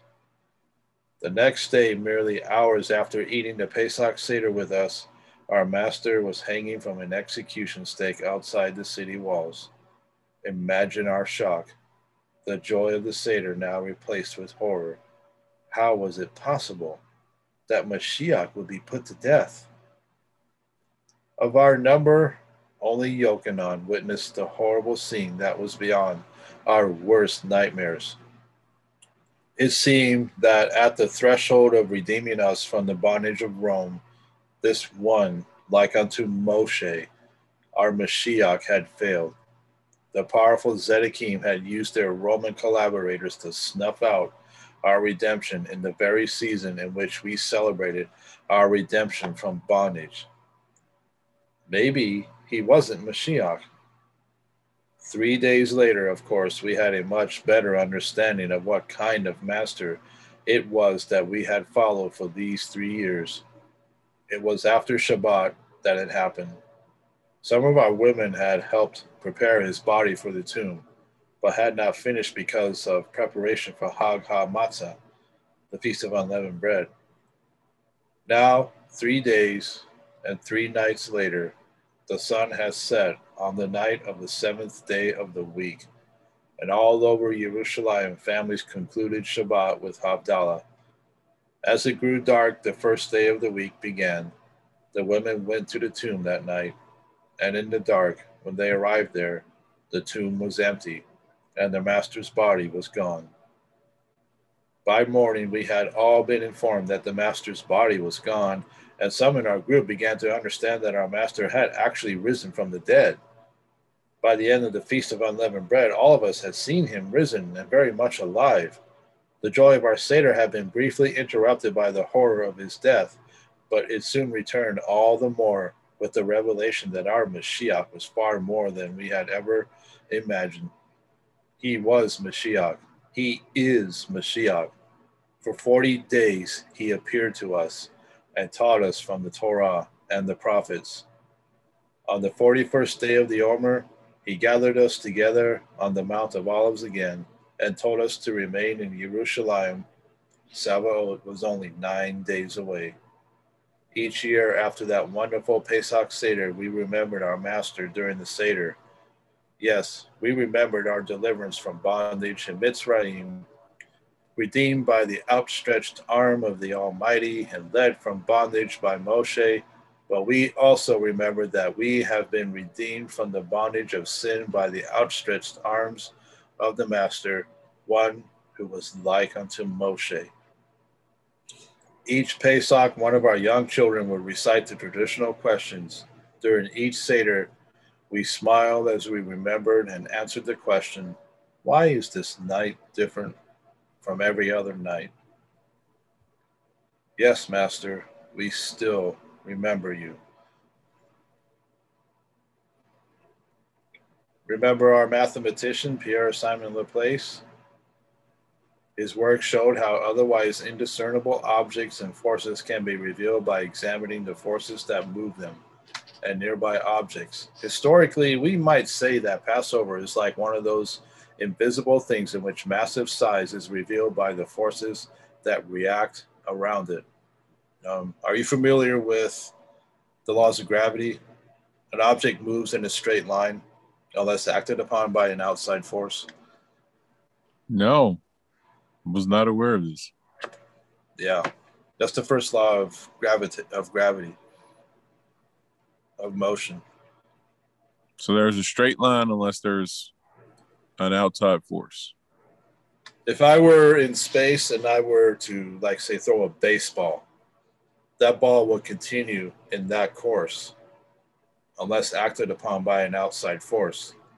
Like, say, it starts to get close to the moon. The moon's gravity is greater than the gravitational influence of the baseball. The baseball is going to be moved towards the moon. Wow. Okay.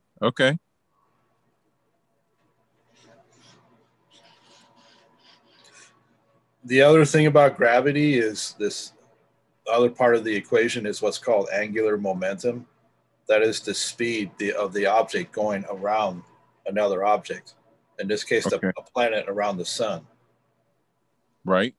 In other words, there's this balance, this equilibrium between the gravitational force wanting to pull the object to it and then the object's movement around like say the sun, because the sun exerts a tremendous amount of gravitational force, but the planet is moving at such a speed that it does not fall towards the sun.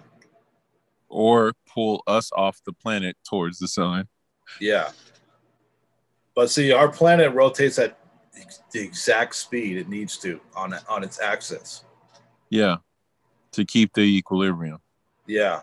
I'm tracking you now. But to keep, and the Earth's mass at the core is sufficient that it keeps us planted on the Earth, while at the same time it doesn't spin so fast that we go flying off into Right. space. Yeah, it's just the right speed. But all this reveals the intricacy of the laws that Hashem put into place.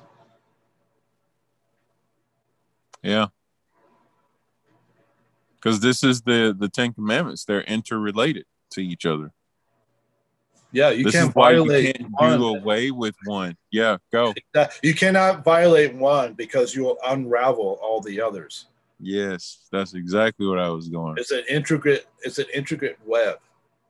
Yeah. But ultimately, mystically, it's the mind of Hashem. Every time you pick this up, it's him.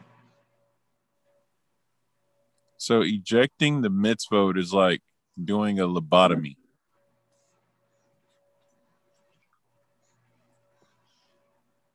You can't say you walk with Messiah and yet you reject the Torah. Oh, that's interesting, because Yochanan says that no one can say that they love him and not walk in the commandments.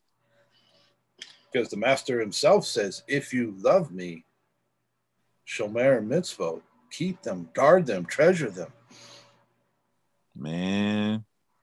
So I'm in the the Handbook of Jewish Thought, Volume 2, and it's talking about love of God.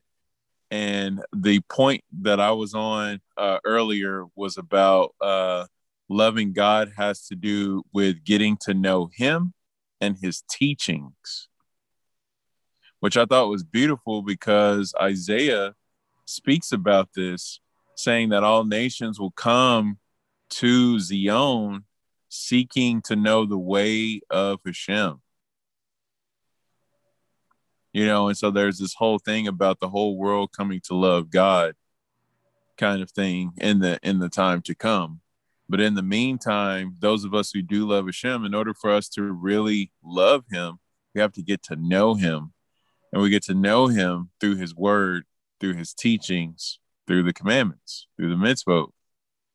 You know? So, I mean, it was just a neat thing to see, to bring some concrete thought to something that I've always known my whole entire life. It's like, yeah, because you got to love God, you know, and it's just like, okay, well, love God, dwell in him, abide in him, he abides in you, you know, and it's just kind of like, okay, what does that look like? If you're not studying Torah, there's not a way for you to grow in your love. You don't have any physical proof or tangible proof that shows otherwise. So, yeah, that's the question I asked. You know, what are you? We have an inward and imperishable faith, but on the outside, what are you showing me that you love Hashem? Yeah. Is it a life that's been redeemed, that's being transformed, your mind's being renewed, that you become a living, breathing, walking Torah scroll? Because this skin, we need to make it kosher to house the Torah. That right. that animal has to be offered up.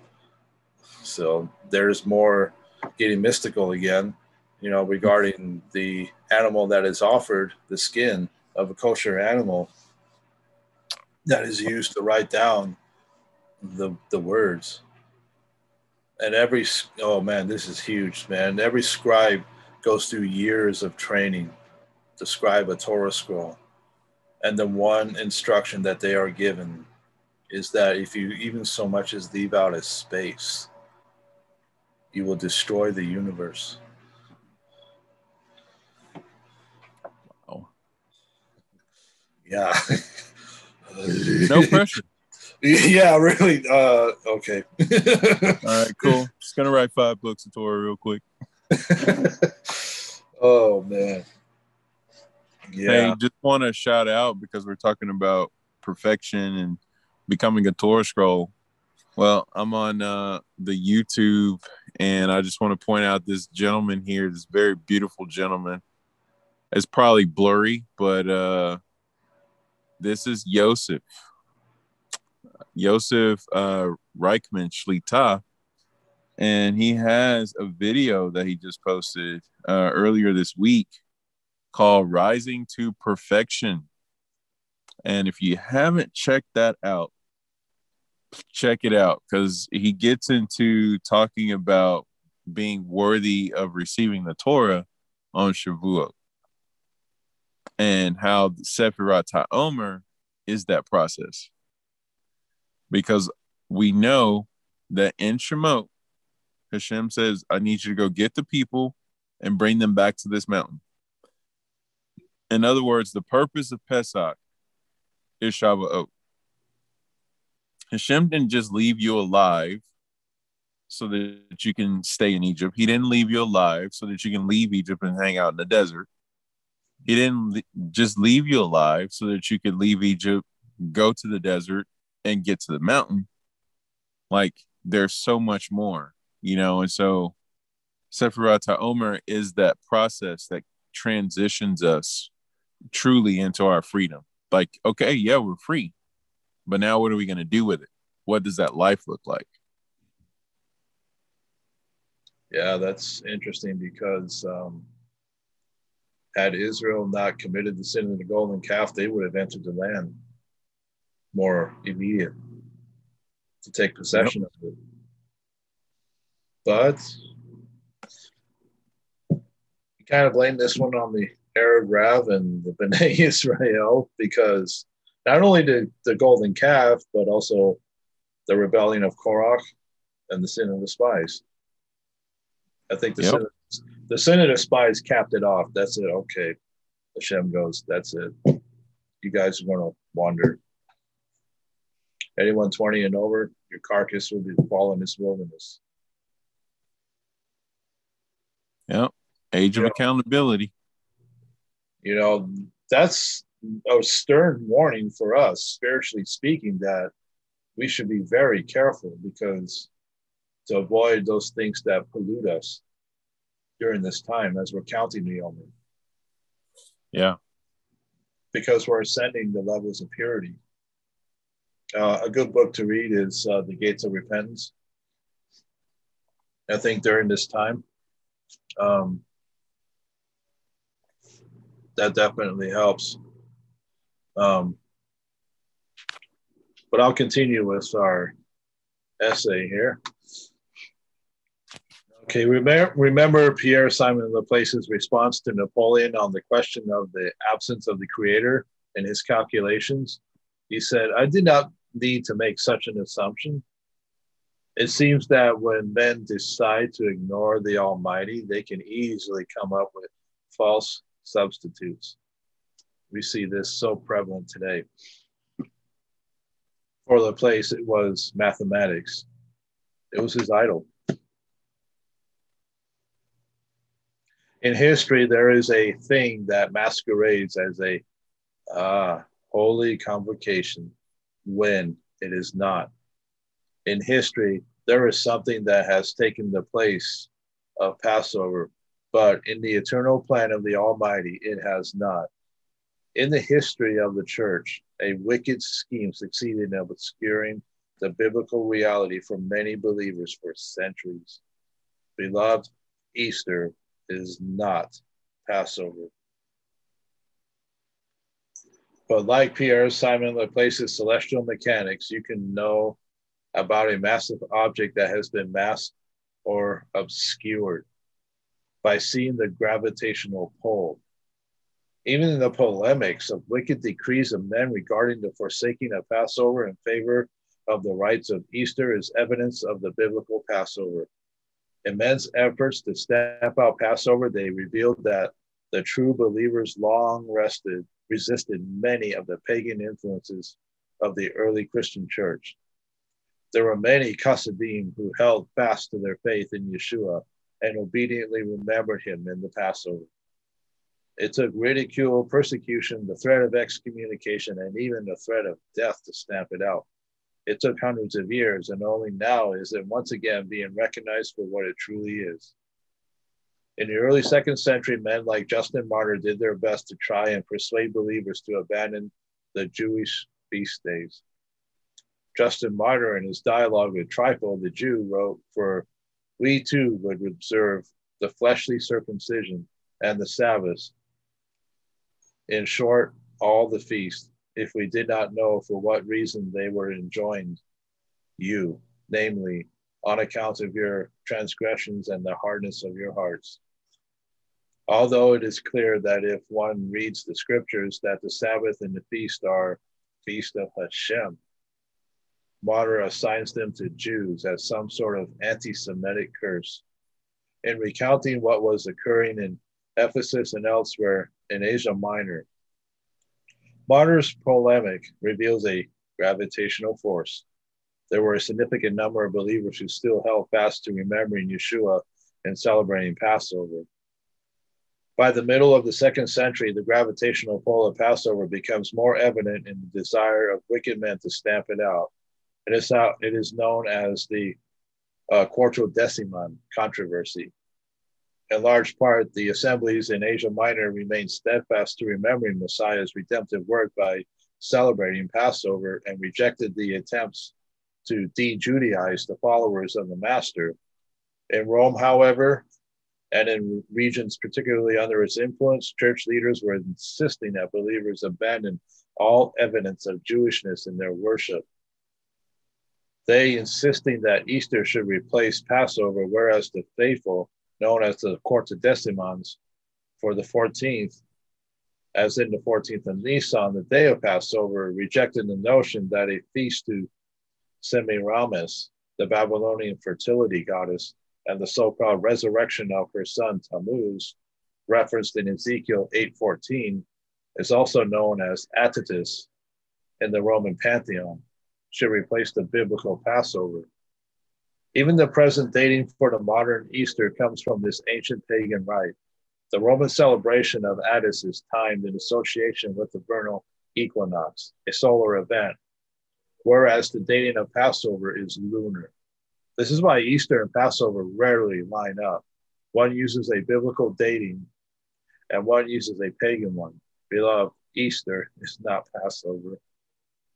At the end of the 2nd century, Victor, the Bishop of Rome, began to threaten other church leaders in an attempt to get them to abandon Passover in favor of the Roman Easter celebration as a means to celebrate the resurrection of Messiah. Polycrates, the Bishop of Ephesus, wrote to Victor in his response to these threats: "We, for our part, keep the day, 14th of Nisan, Passover, scrupulously, without addition or subtraction. For in Asia, great luminaries sleep, who shall rise again on the day of the Lord's advent, when he is coming with glory from heaven and shall search out all his saints, such as Philip. There is John, who leant back on the Lord's breast. There is Polycarp, bishop and martyr. All these kept the 14th day of the month as the beginning of the Paschal festival, in accordance with the gospel, not deviating in the least, but following the rule of the faith. Last of all, I too, Polycrates, the least of you all, and my family has always kept the day when the people put away the leaven.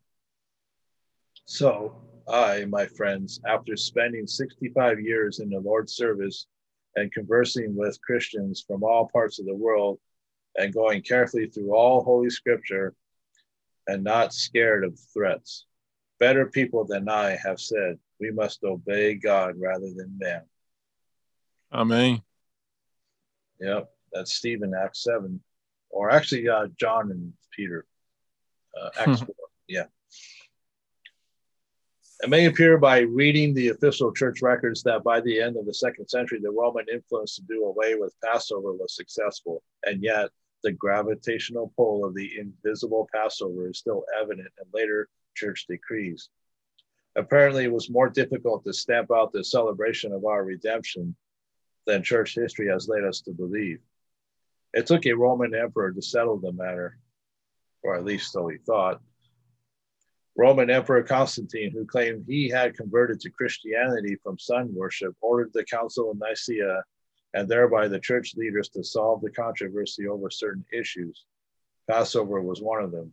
In the decree that came from the Council of Nicaea in 325 CE, we read, Constantine August to the churches. When the question arose concerning the most holy day of Easter, it was decreed by common consent to be expedient that this festival should be celebrated on the same day by all in every place. It seemed to everyone a most unworthy thing that we should follow the custom of the Jews in celebration of this most holy solemnity, who, polluted wretches, having stained their hands with the nefarious crime, are justly blinded in their minds. It is fit, therefore, that rejecting the practice of this people, we should perpetuate to all future ages the celebration of this rite, in a more legitimate order which we have kept from the first day of our Lord's passion even to the present times. Let us then have nothing in common with the most hostile rabble of the Jews. Which, you know, that's the Romans passage that says a partial blindness has fallen upon them. And to think about throwing out the Yom Tov, throwing out Torah study because of a partial blindness that has been divinely mandated, you know, that is showing that obviously no one's paying attention. Because to say, oh, let's get away from what the Jews are doing, let's be more anti-Semitic.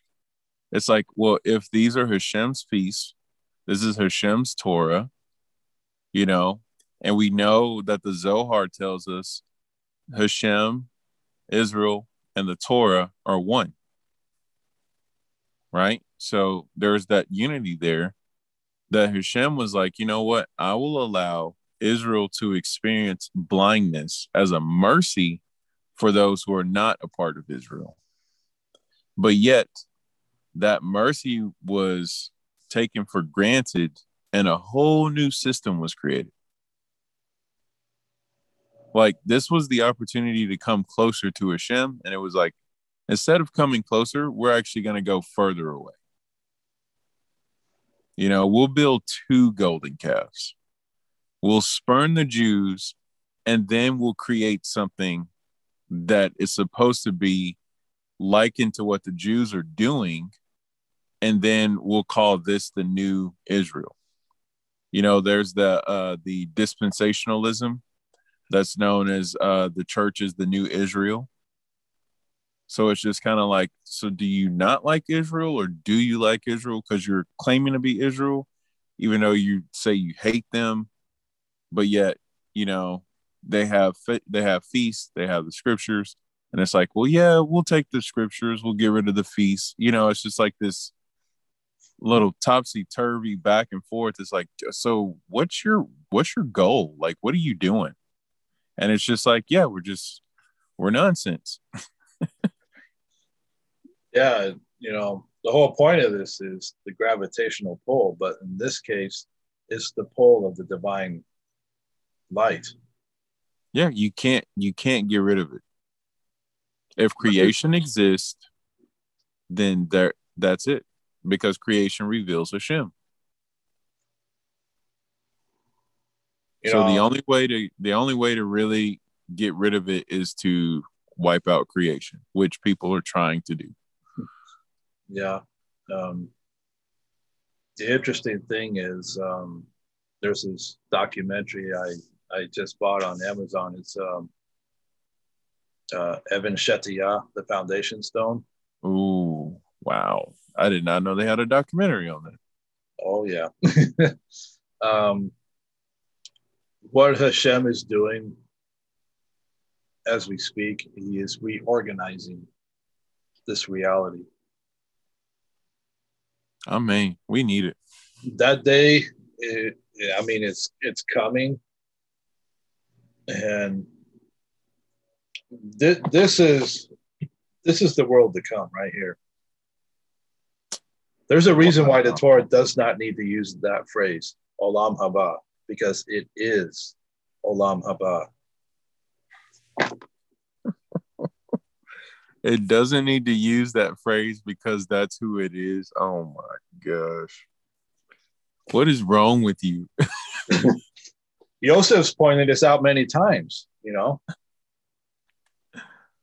I've taken it a little deeper because if we're leaving it out, you are seeing what it looks like. That's how Hashem is reorganizing this reality, reshaping it back into what was supposed to be.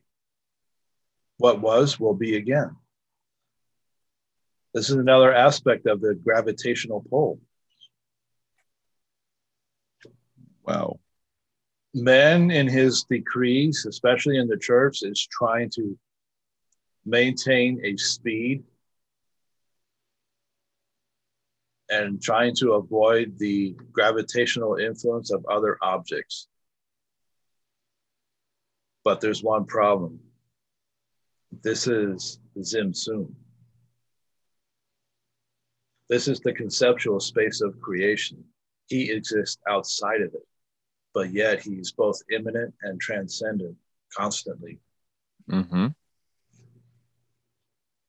There is no escaping that.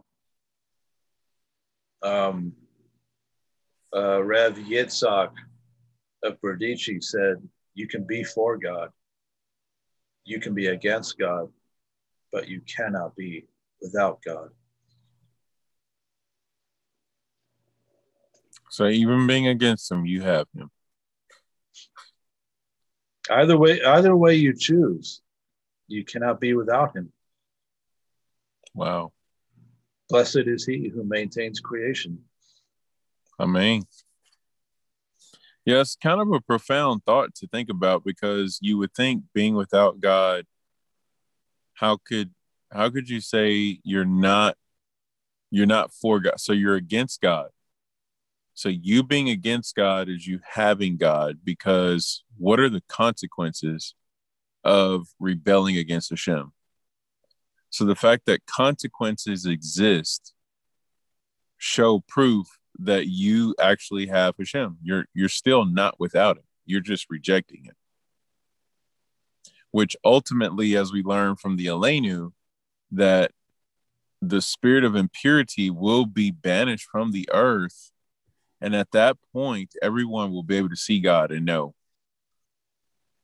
So every knee will bow, or every knee will bend, every tongue will confess, and everyone will bow before Hashem.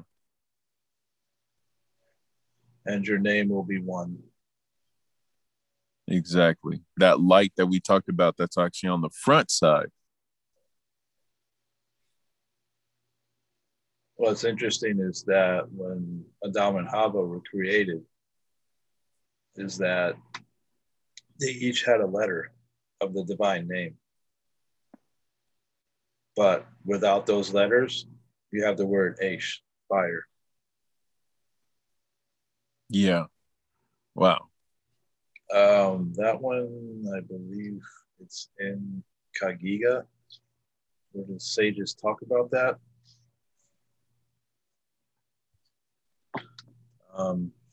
Yeah.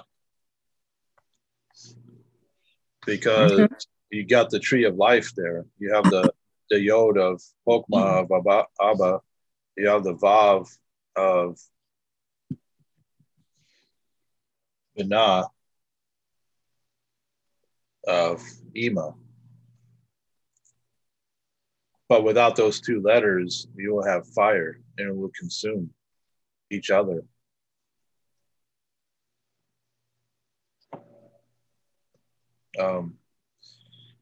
Yeah, that's one midrash I've always remembered. Yeah. The cool thing is you can just source it out by just looking at the Hebrew word for Ish and Isha. Yeah, I think I have a bookmark in Separia. I'll have to go back to it. Okay. All right. Well, I think we covered quite a bit of ground. So if you want to pick one more point to kind of close this out on. Yeah, there's just a little bit left. Okay. Okay. But even that did not do the trick. The gravitational pull of Passover was still being felt 40 years later in the Council of Laodicea. In 364 CE, the Council of Laodicea decreed that all who celebrated Passover were to be declared heretics. One would think that with all this pressure, it would be enough to get people to simply move their Passover celebrations to Easter. Beloved, it was not only the dates, it was what it all meant. Passover is the celebration of redemption. Easter is not. The gravitational pull of Passover is duly recorded by those who sought to step Passover out. Into the 5th century, the practice of celebrating Passover was still evident. Eventually, the persecution and the syncretism of the church succeeded in driving Passover from the church. Man-made customs and pagan practices replaced not only the commands of the Almighty, they obscured the very message of our Master Yeshua's act of redemption. All this gravitational pull reveals the presence of a massive body. Passover was so big that it took 400 years for wicked men to stamp it out from the practice of those who claimed to follow Messiah. O Hashem, my strength and my fortress, my refuge in the day of affliction. The Gentiles shall come to you from the ends of the earth and say, surely our fathers have inherited lies, worthlessness, and unprofitable things. Will a man make gods for himself, which are not gods? Therefore, behold, I will this once cause them to know. I will cause them to know my hand and my might, and they shall know that my name is Hashem. Jeremiah 16, 19, and 21. We have inherited lies. What shall we do? Now is the time not only to regret the sins against the Jewish people, but to turn to the ways of the Almighty. His ways are pleasantness, and his word is as true for us today as it was for any of his people. From righteous Abel to the beloved disciple John, Passover is about redemption. It is about the outstretched arm of Hashem. By his hand, we will know his name. Within Passover story, we are encouraged to turn and see his hand. The Passover Seder is about the power of redemption. It is the revelation of power. It is so that the name of our God might be declared in all the earth. But indeed, for this purpose I have raised you, Moshe, up, that I may show my power in you, and that my name may be declared in all the earth. Exodus 9:16. It is time for the people of God to embrace the truth of Passover and thereby reject the lie. That does not mean we need to beat our friends, family, and neighbors over the head with the truth, to point to the pagan origins of Easter and its miserable history. No, instead, it is a time to lovingly teach one another by example, fulfill the positive commands of our Master Yeshua, and be assured that the pagan vestiges and the inherited lies will lose their luster in the brilliance of the Feast of Hashem. May it be soon in our days that all the disciples of Yeshua remember him in their annual observance of the Feast of Hashem. May it be soon and in our days that we renew our dedication to our Master Yeshua in the celebration of the Feast of Passover and unleavened bread, and in the celebration of our Master's resurrection on the Feast of First Fruits. May we all find unity in the counting of the Omer as our Master instructed his disciples. May it be soon and in our days that our Master Yeshua returns, that he establishes his kingdom with his Torah going forth over all the earth, and that Amen. all the earth bows the knee to him. We long for him. We want Mashiach now. In the meantime, we remember. Master, we remember you this Passover. Amen. I was just looking at Mishneh Torah, the scroll of Esther, Hanukkah 4:14.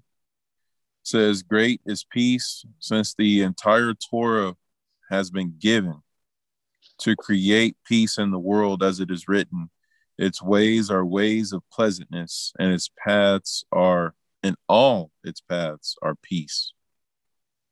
Everything about Torah is peace. You know, we talk about wanting world peace and things like that, and people are using man-made, just man-made whatever, man-made ideas, man-made products, man-made, just man-made stuff. But yet Hashem was like, my Torah, that's where shalom will come from.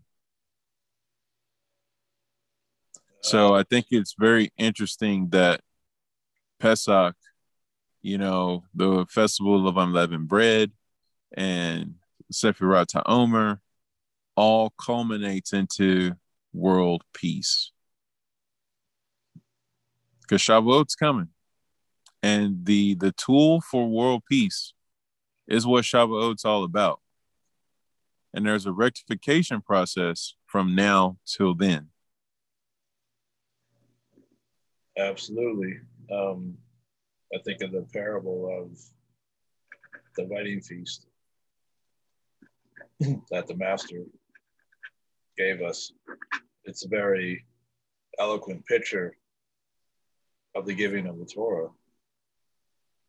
Because the giving of the Torah is likened to a wedding. It's the ketubah. It is. Hashem provides for our every need. He comes to our domain, immanence, and gives us what we need, provides for our every need. That's one of the 15 blessings in the morning. Blessed are you, Hashem, who provides for my every need. Amen. I'm always reminded, there's 15 of them corresponding to the 15 Maha'alot of Tehillim. And wow. The Beit HaMikdash when you ascend. And the steps of the Seder. Yeah. Well, one of the things I was going to say, because I forgot about it until now, because you were mentioning, Easter versus Passover. Well, so far in 5781, there's a tradition that the birth of the Messiah is connected to the 10th of Tevet. And Rabbi Trugman in Seasons of the Soul brings this down in the 10th of Tevet insights. The 10th of Tevet during 5781 fell on December the 25th of the Gregorian calendar. So there's that. Now we're in Pesach and Chag HaMatzot. And on the Gregorian calendar, the day before the 7th day of Pesach, which is the day that the sea was split, that's going to be Good Friday. And it's so crazy because I wanted to have a Chol HaMoed day off of work. So I was just like, you know what? I just need to take this Friday off. And all of a sudden, people are like, you're not going to be here on Friday? Like, aren't you Jewish? It's like, oh, yeah, I forgot. Isn't it? I guess it's Good Friday for y'all. Wow. Should you be going home to welcome Shabbat? Go, beat it. Persecute me a little. I won't be late. It was so funny because I never thought twice. Like, I'm taking off on Good Friday. It's like, no, I'm taking off on Chol HaMoed, right? Like, but it was just so funny for some people who were putting two and two together. They're like, but you're Jewish. Like, what are you doing? And I was like, it's Pesach. But I find it very interesting because when you add the diaspora day, Resurrection Day will coincide with Acharon Shel Pesach for 5781. Oh boy! So we're all gonna be celebrating new life, death swallowed up in victory, because that's what the parting of the sea is all about. Like, there were more plagues that happened at the sea to the Egyptians than over the past year. So death swallowed up in victory, the Egyptians dead on the seashore. Finally, when Egypt is cut off from us, like the place of our bondage and sin, like all of it's washed away, pun intended. And people are going to be like, it's Resurrection Sunday. The Lord is risen. He's risen indeed, right? And so I was actually sharing this with some of my coworkers, and I added in too, because again, I was talking about Yosef's video, right? So in there, he mentioned the Boethicians who count the Omer starting on Sundays. They're like, so if Pesach happened on a Wednesday, they're going to wait till the following Sunday to count the Omer, as opposed to start counting on Thursday night. So, right. So like, even this year, 5781, if there's still any of those people out there, just come on, get in the Torah. But all that to say, we're all counting the Omer on the right day now. Like, Jews have been doing it for centuries, but even Boethicians in 5781 will be counting the Omer on the correct day. Gravitational pull. So like 5781 is like such a powerful year already, because everyone's being put on the same page.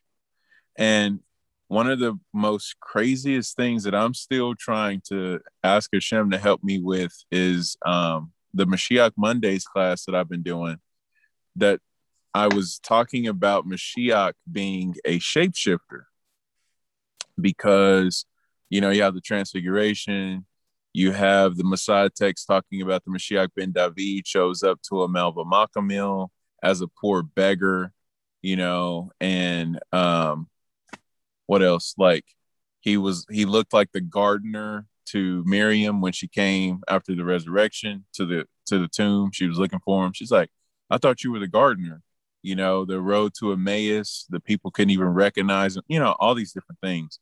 And the whole fact that, the word made flesh. Well, the word itself is a shapeshifter, because the Torah had to rearrange itself in order to apply to a fallen world, because there was no such thing as death when the Torah was before Hashem, because no one was going to die. Like, before we ate from the tree of the knowledge of good and evil, we weren't going to die.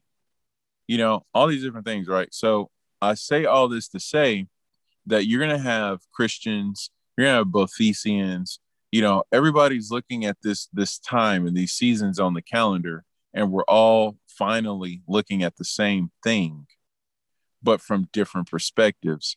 So to the Boethicians, it looks like this. To the Christians, it looks like this. To Jews, it is this, because again, we don't believe in God. We know God. And that's a big, big difference. And so I was hit with a question, that there's this ancient Egyptian deity who was born of a virgin. He did many miracles. He died and was resurrected. And I'm like, of course, Yeshua. So not only is the shapeshifting in that little category, but it's also in the category of universal mankind, that depending on your culture or your religion, you're also looking at Hashem, but you're looking at it and you see this, and this is one of the most beautiful things I think about Yeshua's statement to when he was questioned, what can I do to attain eternal life? And he said, what does the law say? What does the Torah say? And how do you interpret it? Because the thing is, we know the Torah is universal. Everybody knows there's this thing called the Torah. There's a thing called the Bible, and whatever people's feelings are, they know it. But depending on how you interpret it, that's the thing. So with the gravitational pull, it's just this beautiful overarching idea that I was seeing, and the beauty of Hashem being like, listen, mankind, I've given you ample opportunity, and I've given you free will. If you want to celebrate Good Friday, you're more than welcome to. But just know, while you're doing that, the actual true thing that I have given to you to bring you life instead of death, to bring you abundance of life instead of stealing from you, I've given you Pesach. I've given you Chag HaMatzot. But, you're more than welcome. And so it's just this beautiful thing to where you said, we're to do the mitzvot. because we are walking Torah scrolls that are openly proclaiming by just our thoughts and our speech and our deeds. We don't have to go around like putting people in the chokehold saying, you will get this matzah, right? It's just like, no, I'm going to eat matzah. You'll see me eating matzah. You'll be like, what's this guy doing over here having communion every day? Because to them, it looks like you're eating communion crackers. It's like, why are you doing communion for? What's going on? It's just like, this is halakha matzah. Don't you know Shamura Matzos where it's at? Yeah, I know, right? So, I mean, it's such a powerful thing that you said right there, because that's ultimately what we need to be doing to bring Tikkun to the world. The world is going to be made new. It's being reordered, as you say. It's only a matter of time before we see Yeshua and before we see the temple, the resurrection of the dead. And I mean, the more we yearn and pray for these things and do things that speed that process up, I mean, man, I'm ready. My constant prayer, just to let everybody know what I pray about. Hashem, end this exile. And I was saying on one of my podcasts that I did this week, I was like, as I say that prayer, I get this big booming echo of, well, then you get out of exile. Just there. I was just going to say that. And I was just like, we can do it. See, that's the thing. It's up to us. We can merit the redemption. The problem with Israel and Mitzrayim was they were trying to live off the merit of the fathers. And Hashem says, I'm not having it. Yeah. You guys need to get your act together. Yeah. And it's so funny because it wasn't like, oh, I heard God speak or God say. It was just kind of like this undeniable, like I could sense it. It was hitting my thoughts. It was so tangible. It was just like, you have to get out of exile. It's the mentality. And what's interesting with this story is that exile in Israel, in the first century context, they were still in exile. They were. Mentally, up here, upstairs. The Zedekim and the Perushim, they were nothing more than puppets of Caesar. The Kohen was appointed by Caesar himself. That's how corrupt things were. This is the level of syncretism that existed in the first century.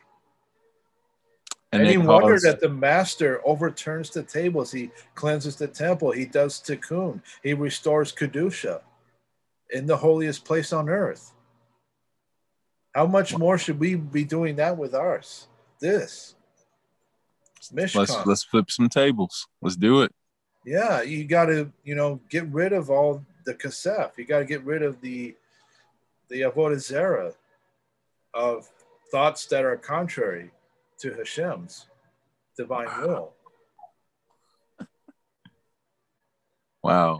The sages talk about that. One who has contrary thoughts that are in opposition to the will of Hashem, such a one's Torah study will not be